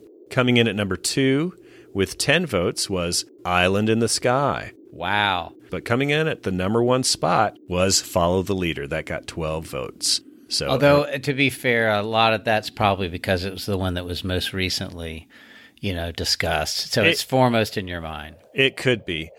Honorable mentions here, there were quite a few. 4th would have been The Reluctant Stowaway. There were Giants in the Earth and Invaders from the Fifth Dimension and The Keeper, Part 1. All of those got votes as well. So thanks to all our loyal listeners who participated in the survey. I really appreciate that and hope to do some more of that in the future. Thanks a bunch. That was pretty nice. You're right. What's freshest in your mind is probably what's most on your mind. So, well, I talked about my favorite 7, and I really couldn't pick a number 1, and I couldn't even pick a number 2. I mean, I basically wound up with 7 that were, I thought, just top notch, and I couldn't really justify one being better than the other. So I'll just blurt those out. You could even say it's top 8 because one of them was The Keeper, and that's a 2-parter. Okay. And I can't say that one half of it was better than the other. I just enjoyed that episode a lot. The Derelict was one of the top best ones. There were Giants in the Earth. Invaders from the Fifth Dimension. Return from Outer Space. The Keepers I already mentioned. War of the Robots. And Follow the Leader. And it just seemed to me that what I really liked about all those episodes is they were so solid from start to finish. There were other episodes that I really liked a lot that had some slow parts in it. But these 7 episodes, there's just no skim parts for me. They were great from start to finish. Like the Monster Plants one's a great example. I really liked that episode, but there are some parts that I would skim through. But these other ones, no, they're solid from start to finish. All right, so let me ask you this question. If you had to pick one episode from Season 1 of Lost in Space to show to someone who'd never seen the series before, had no idea what it was about, which one episode would you choose? Well, the problem with that one is a lot of the episodes I'd want to tell them that are favorites are so unique that it would be a little bit like a false leader. That's what I'm saying, yeah. Yeah. And so for something like The Derelict, I mean, I would want them to see The Derelict, but it's so unique, they're not going to see that episode again, and they might think like, well, wait a minute, I thought this series was going to be like that. This is completely different. Or even The Keeper, that's a two-parter, so if you show them that one, it's like, wait a minute, there are no other two-parters. I thought I was going to get longer episodes like that. But for one that kind of follows the formula, the standard formula that they use, but just does a really, really good job of it, that would be The Invaders from the Fifth Dimension. You lament your forebearers. My what? Father, mother, you miss them. What do you think? We can, if you wish, erase your memory circuits. Then you will cease to feel the pain of separation. No! I want to remember them. Very well. We shall depart as soon as your cerebral circuits have been fully tested. I don't care about your old computer. I'm not going to think of anything for you unless I can go back with my folks. Regrettably, for a period of time, we will need you more than they. It's got Smith being his conniving self. It's got a great monster, very solid writing, and I love the way that whole thing goes from start to finish. That's a great contender, and I think I would agree with that one. But the other one that I thought of would have been episode 20, War of the Robots. Oh, yeah. That's a Barney Slater episode. Sobey Martin, this is probably his best effort from season 1. And I don't think you're going to fool people with this one. I mean, because basically it follows the formula. There's an alien that comes to visit. There's a dilemma created by the alien's presence. And now it's up to the castaways to figure it out. But much like Invaders from the Fifth Dimension captures a lot of the best elements. It's got the action-packed ending. It's got some funny, humorous scenes between Smith and the robot. I do not require any assistance, but your presence is welcome. I hope you're listening to this, you broken-down has-been. Shall we go to work, sir? Sure thing. Let's get with it. Can I help anyone? I can't think of anything at the moment, but maybe Dad has something you can do. No, not at the moment. I'm going to check the weather station. You want to come along? The robot can do it for you. No, I'm afraid that job is much too complex for him. I guess you're right. But don't worry, there'll be plenty of things you can do. Plenty of them. Come on along, son. Do you need any help, Dr. Smith? There are many things which need to be done, but unfortunately you are incapable of doing any of them. No one requires my services anymore. An astute observation. You, sir, have reached the end of the line. The joyride is over. I had planned to redesign you possibly into a pleasure vehicle, but I think you would be substandard even as that. What is my course of action? A quick departure seems a very good choice. Are you sure there is no other solution? None whatsoever. Goodbye. Then I will go. Say goodbye to the others for me. I will. Goodbye. Especially Will. Yes. Goodbye. Farewell, Dr. Smith. I detest drawn-out departures. Go and get it over with. Yes. Get it over with. Yes.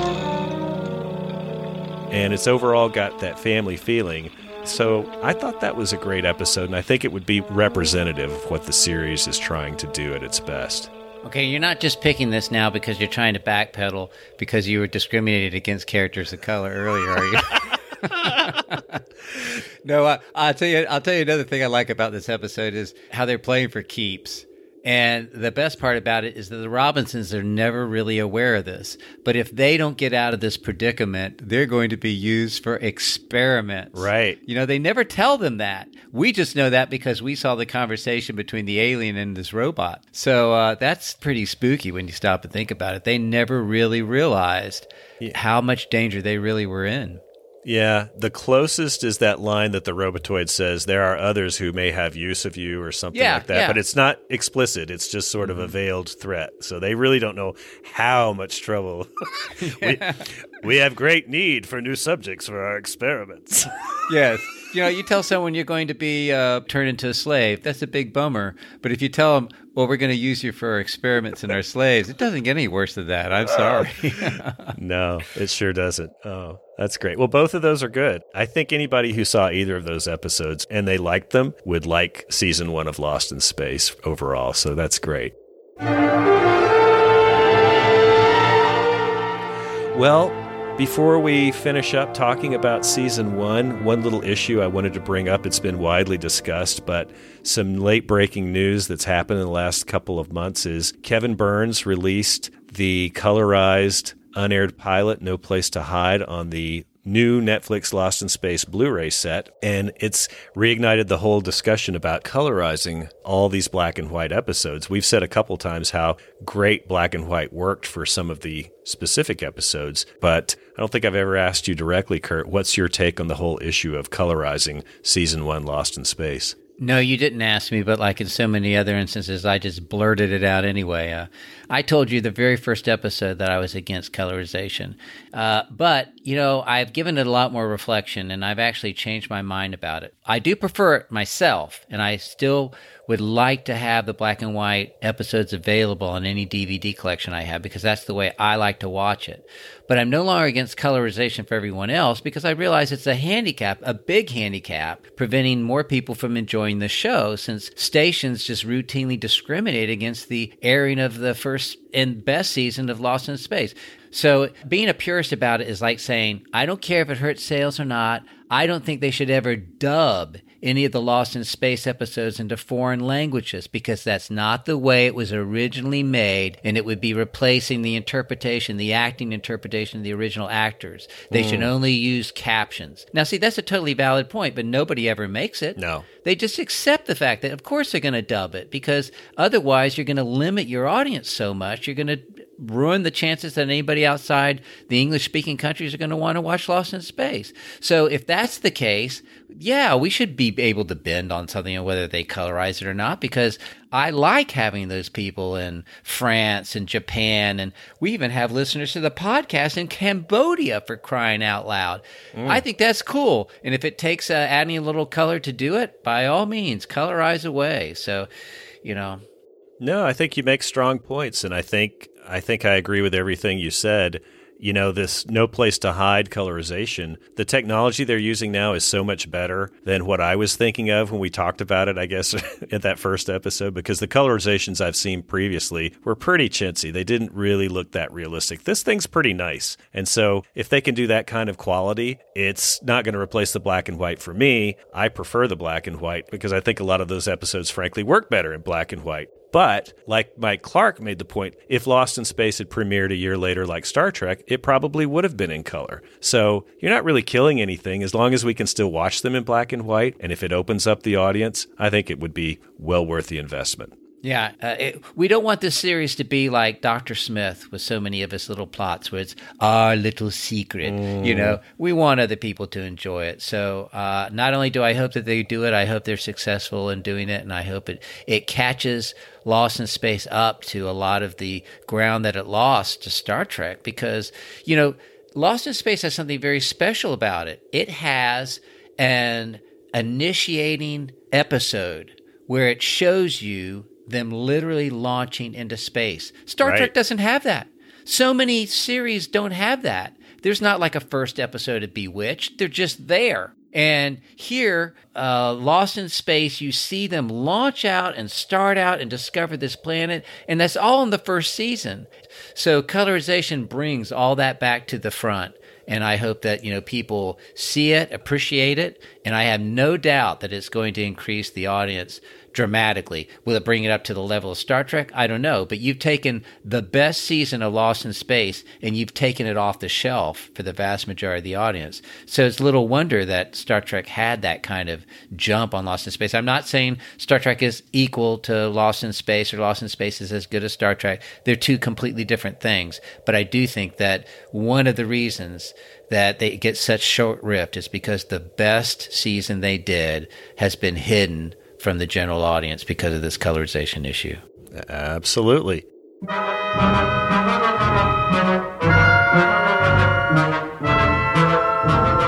Well, it's funny, Kurt, now that we've sliced and diced and nitpicked to death every episode of Season 1, I have to say, this experience has made me appreciate Lost in Space even more than before. I don't know about you.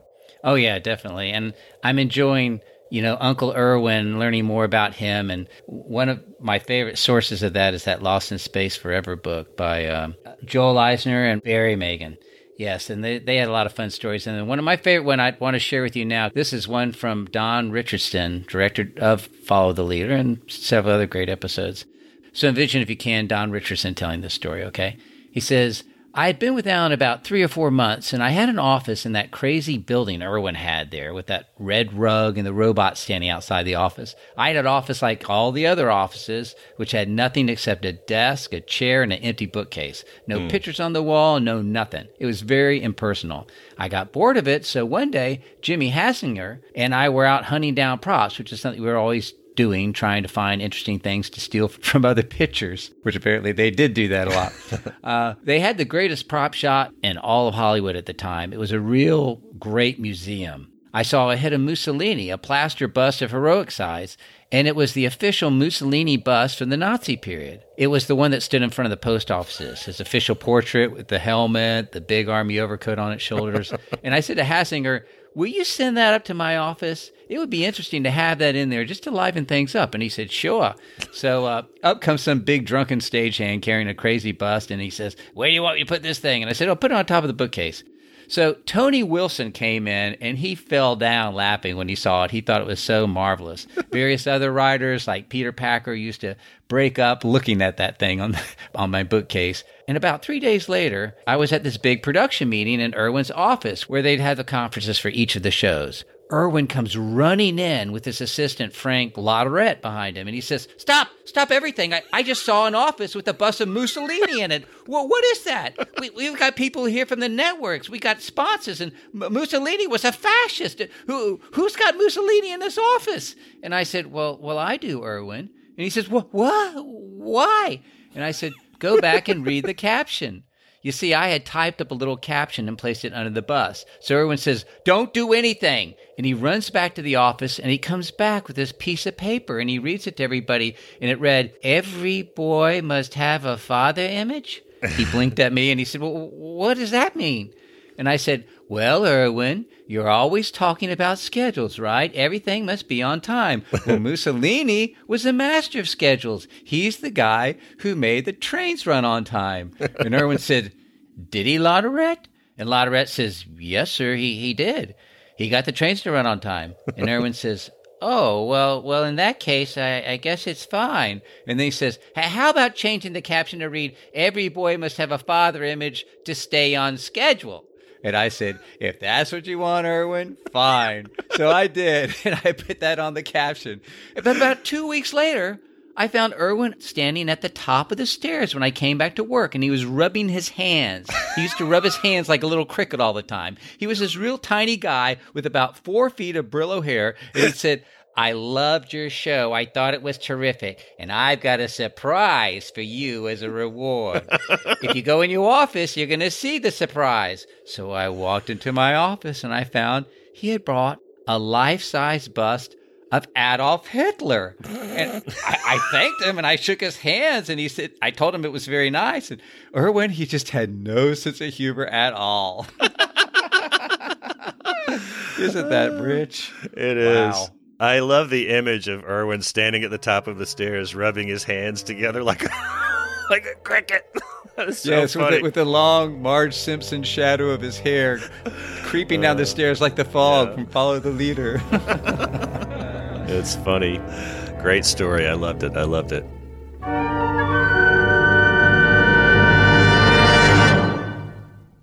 Lost in Space has been brought to you by...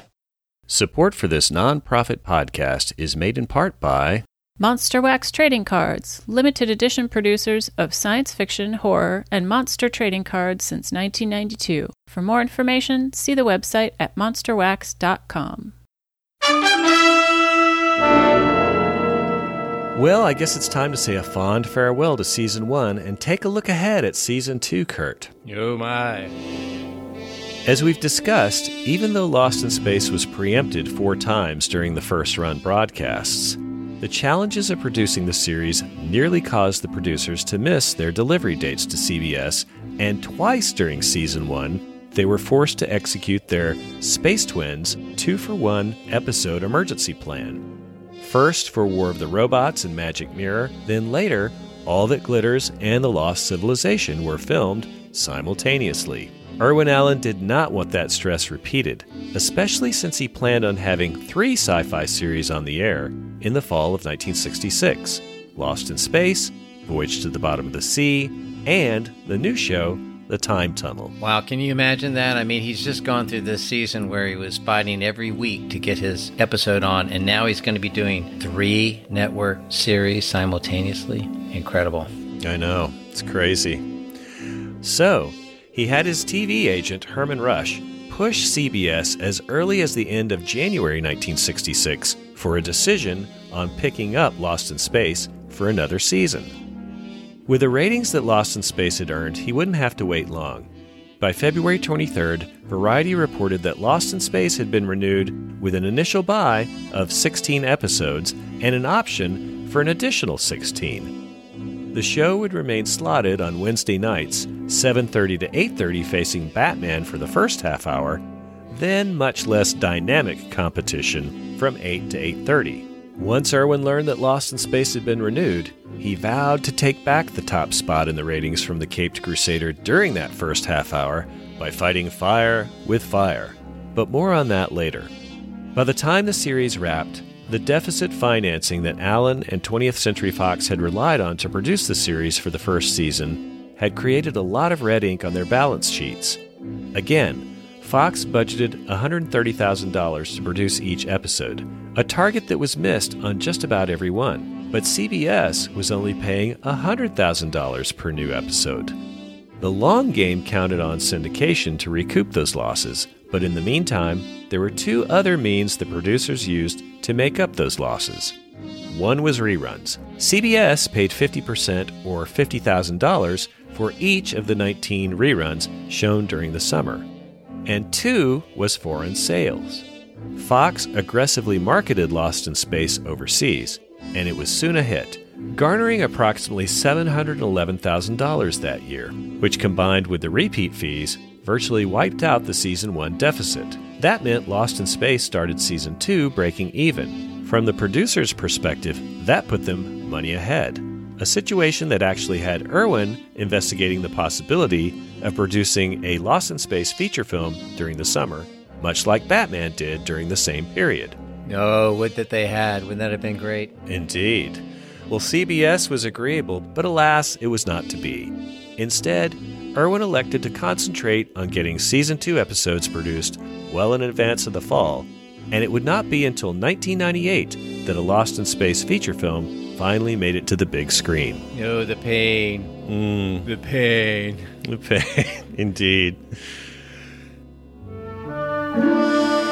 Well, despite the great ratings, Lost in Space received little accolades or even respect during Season 1. Critical reviews were mixed, and the show earned only 1 Emmy nomination in May 1966, that being for the special effects work done by L.B. Abbott and Howard Lydecker. They wound up losing to themselves for their work on Irwin's other show, Voyage to the Bottom of the Sea, which is kind of funny. Wow. But awards are one thing. What mattered was getting eyeballs watching Lost in Space, and Irwin was focused on that like a laser beam, as evidenced by the fact that during Season 1, the show started as a very dark and serious film noir-style science fiction show. But then, by the last half of the first season, it had evolved into a more whimsical, fantastical show where the Robinsons were visited by assorted monsters, pirates, traveling salesmen, hillbillies, and even a ghost in space. Oh, and don't forget, hungry little green onions. Very hungry. Well, there would be even more colorful visitors to come during Season 2. The central plot structure change that developed during Season 1, which was amplified during Season 2, was the rise of the Smith, Will, and Robot trio. The 3 characters were getting by far the most fan mail, and by the last half of Season 1, dominating the screen time in most of the episodes. Season 2 would double down on this winning formula. Well, up to this point, there was little evidence of disharmony or friction on the set because of those changes that Lost in Space had undergone. And to keep things happy, everyone got raises for the new season. Oh, my.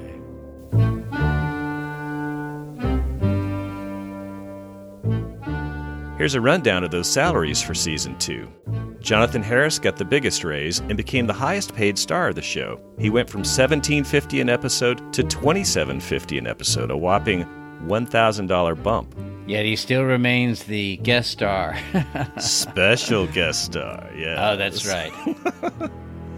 Guy Williams went from $2,000 an episode to $22.50. June Lockhart went from $1,500 to $1,750. Mark Goddard went from $1,250 to $1,500, so those three all got a $250 raise. Not bad in 1966. Shit. Marta Kristen scored big because during Season 1, she had only earned $200 a day as a contract player. Now she was guaranteed $1,100 an episode, and that was a nice raise considering the fact that she often only worked 2 or 3 days on an episode. Mm-hmm. Bill Mumy went from $1,000 to $1,250 an episode. Angela Cartwright was bumped from $850 to $1,000. And poor old Bob May, the man who brought the robot to life, he remained a day player, but he did get a raise. He went from $100 a day to $125 a day, a whopping $25 a day raise, Kurt. Yeah, what are you whining about, Bobby? That's now $125 a day. That's only $225 less a week than what Judy gets paid just to stand around and look beautiful.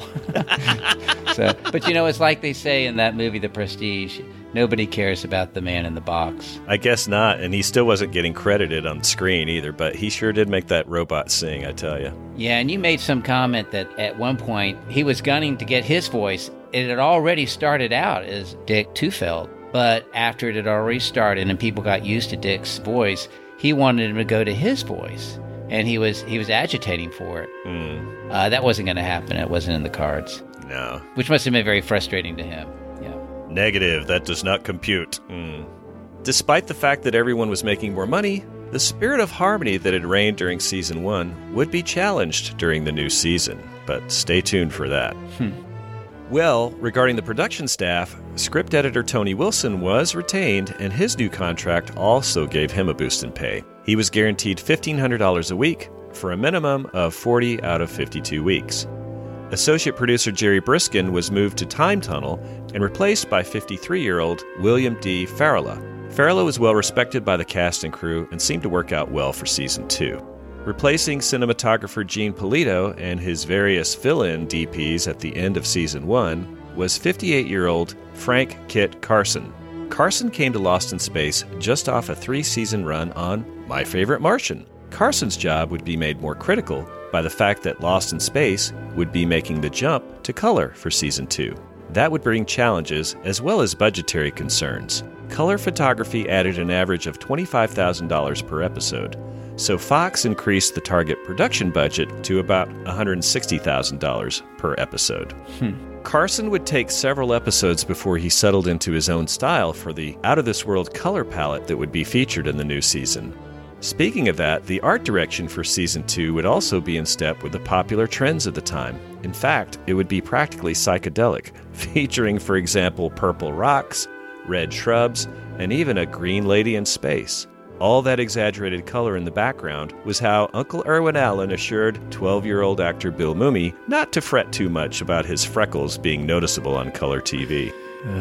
Filming for Season 1 ended the 8th of April 1966 and wouldn't resume until the 21st of June 1966. That gave the cast a little time off to recharge their power packs. Once his stars got back in front of the cameras, the early start would give Allen more than enough time to build up a healthy cushion of episodes in the can before the fall premiere of Blast Off into Space aired on the 14th of September 1966. In addition to being filmed in color, there would be some other obvious and not so obvious changes viewers would see in the fall. There was a new animated title sequence that was similar to the Season 1 intro, except that the animated white computer squares on black background at the beginning of the sequence were changed to colorful dots. and the spacesuited cartoon avatars of our castaways were changed from all white to brilliant green, orange, and even pink. And no, that wasn't Dr. Smith's avatar. The music that accompanied the opening sequence would be the same John Williams' main title from Season 1. There was a new theme commissioned, but Irwin rejected that Warren Barker effort. For a deeper discussion of Season 2 music, you might take a listen to a recent Jeff Bond interview that I did, where he goes into a very deep dive of the music of Season 2.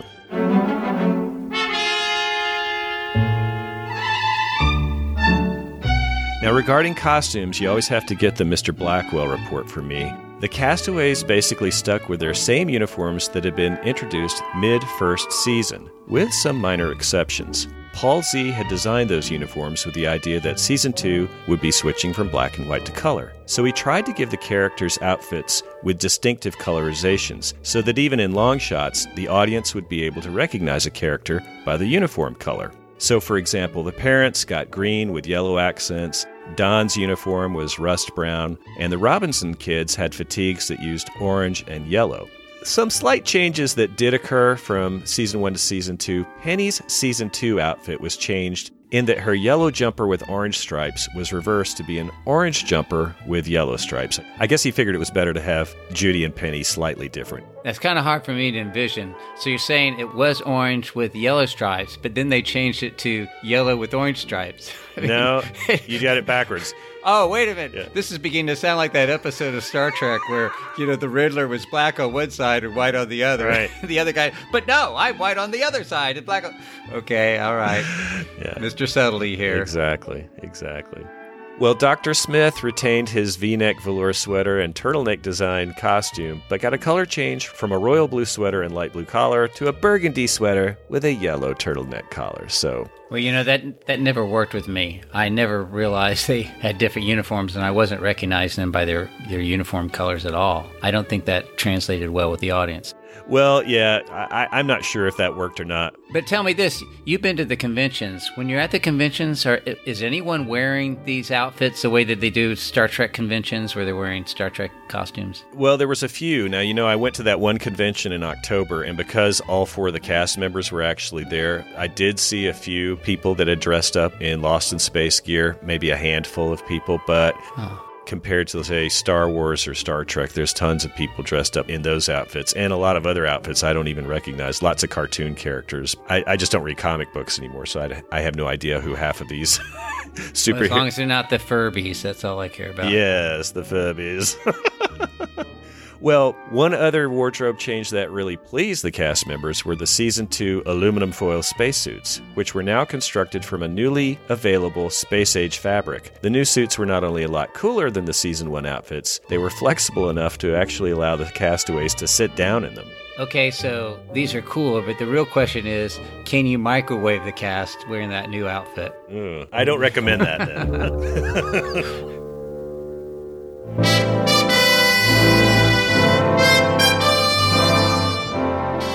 Well, as for the Jupiter 2, it also got a facelift. There were some minor interior upgrades, including a fresh coat of paint everywhere. The most notable changes to the gear included the main flight control console. The center part of that console before was used to store the Jupiter 2's single pilot acceleration couch, because originally only Major West was qualified to pilot the ship.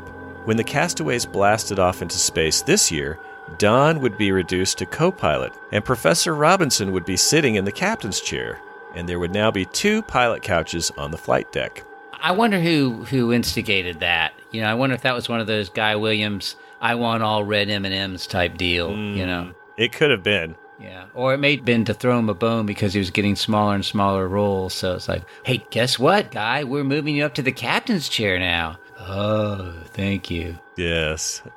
Well, it would have been kind of weird to see him sitting down below in deck with all the women and kids, I think that would have... wasn't he up in the co-pilot's chair before? There was no... That's the whole point. There was only one chair before. That's what I just got through saying. Oh, okay. There was just originally only one chair, and then for Season 2, they added another chair. Okay, well, my fault. I never listen to what you say. I just listen to what I have to say. My little secrets.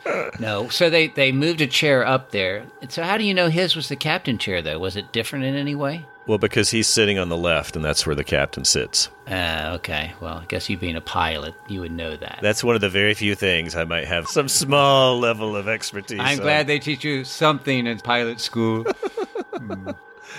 Okay.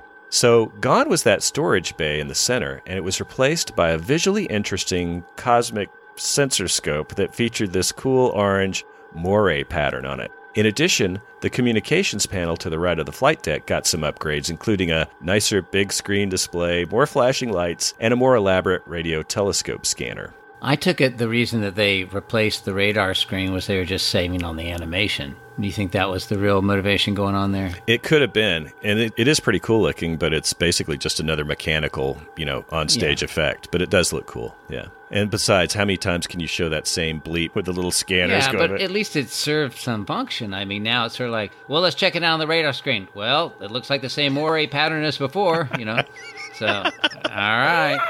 But it looks cool, so we're all right with it. Exactly, yeah.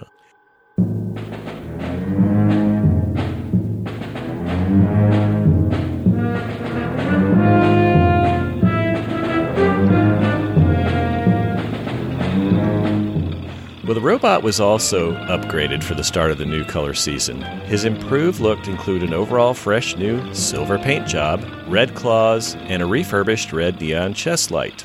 The central control panel on his torso is changed from a silver background to a dark gray background, and all those flashing lights and buttons were now in living color. So that was it. I would something about him. What was the difference? It went from silver to gray. Oh, okay. Exactly.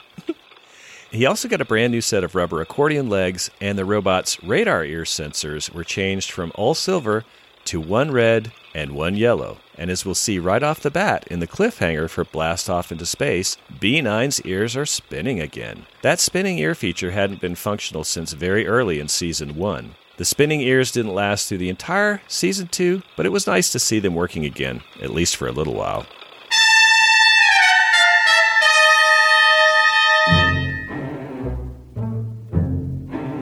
Now, looking ahead to what to expect from Alpha Control Podcast for Season 2, we're going to do a little retooling for our review shows. Why? Because I demanded to be moved up next to the pilot's chair. This is getting ridiculous. I'm always stuck below deck.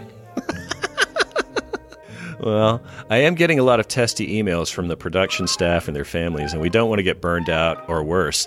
And to be honest, the last several episodes we've done have had some pretty long run times, sometimes over 2 hours. Now, I like those shows, Kurt, and I think those episodes truly warranted that level of production, but I'm expecting that there's going to be a lot of Season 2 episodes that are a little less adaptable to the full radio theater format. Oh, I thought we should have just gone all out and, started listing the phone number and doing a telethon out of the deal.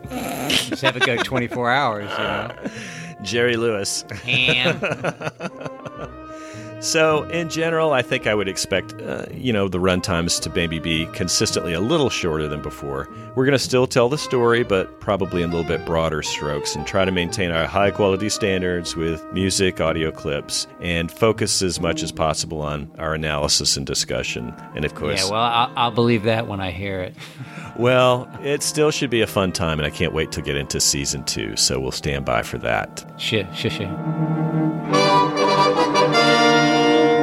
Well, before we finish, let's talk about the cliffhanger that introduces the Season 2 premiere episode of Lost in Space.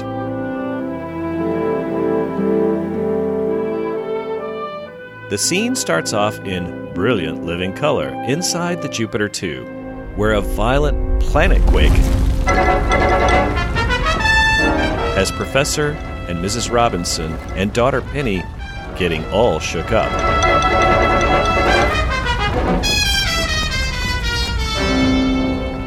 After the tremors slacken, John checks the seismograph. He decides that he better warn the rest of our castaways that they might be in for a shock of their own.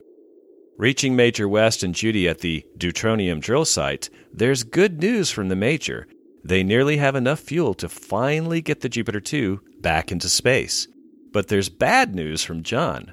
The professor advises them to pack up their gear and head back to the ship. The next quake is heading their way. If only our seismologists were as all-knowing as Professor Robinson. The Major answers, "Aye, aye, Captain," and sends Judy to round up Smith and Will. On the other side of a hill, we see a solemn ceremony is underway. Dr. Smith, hand over heart, is making a speech next to a memorial of some kind, covered with a tarpaulin, while the robot and Will dutifully stand, listening at parade rest. At the very moment when the memorial is about to be unveiled, the reverent occasion is rudely interrupted by Judy, announcing it's time to go. But everyone greets her with an annoyed, "Shh." "Dad just called and he said there might be an earthquake, right here in this very area." Irked, Smith rolls his eyes and complains, "Am I or am I not going to receive the reverence the ceremony deserves?" Will and the robot wave off Judy's warning. "You've got it, Dr. Smith." Exasperated, Judy leaves to help Don pack up, while Smith continues his unveiling. Trying hard to restore the respectful mood, Dr. Smith gives another eye roll and starts over. "As I was saying." Then, glaring at his audience, he chides, "William?" The boy instantly places his hand back over his heart. "You too." B9 hears and obeys, placing a bright red claw over his shiny, refurbished silver torso. Placated, the good doctor resumes. "I now unveil this noble monument, a temple of immortality to the living and imperishable memory of Dr. Zachary Smith." Turning to the cloth-covered memorial, he declares, "I name thee Spirit of Space." When he pulls away the tarpaulin, we're treated to a weird, modern art-style concrete statue that inspires more confusion than awe in the boys. "But Dr. Smith, it doesn't even look like you." They may not be impressed, but Smith is enthralled. "It is the abstract, artistic concept of my inner self." "Now can we leave?" "My dear boy, have you no regard for the sanctity of this moment?"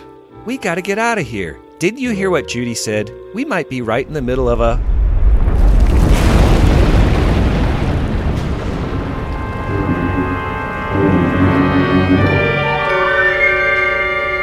Right on cue, the area is pummeled by a massive magnitude 10 planet quake, causing everyone to get shaken, not stirred, including Dr. Smith's precious memorial statue. Over the hill at the drill site, Judy's bowled over, and Don's violently thrown off the top of the drilling rig. But before we see if Major West survives this unexpected stroke of misfortune, the freeze frame slides in to remind us that this story is to be continued next week. Same time, same channel.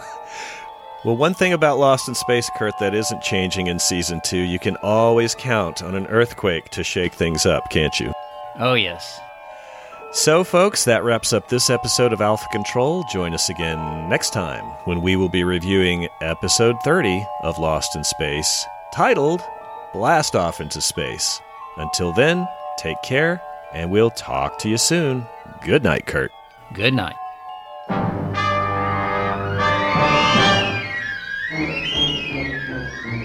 Thanks, fellow galactic castaways, for listening to the Alpha Control podcast. Please leave your comments or questions on our Facebook page, Twitter, or email us at alphacontrolpodcast@gmail.com.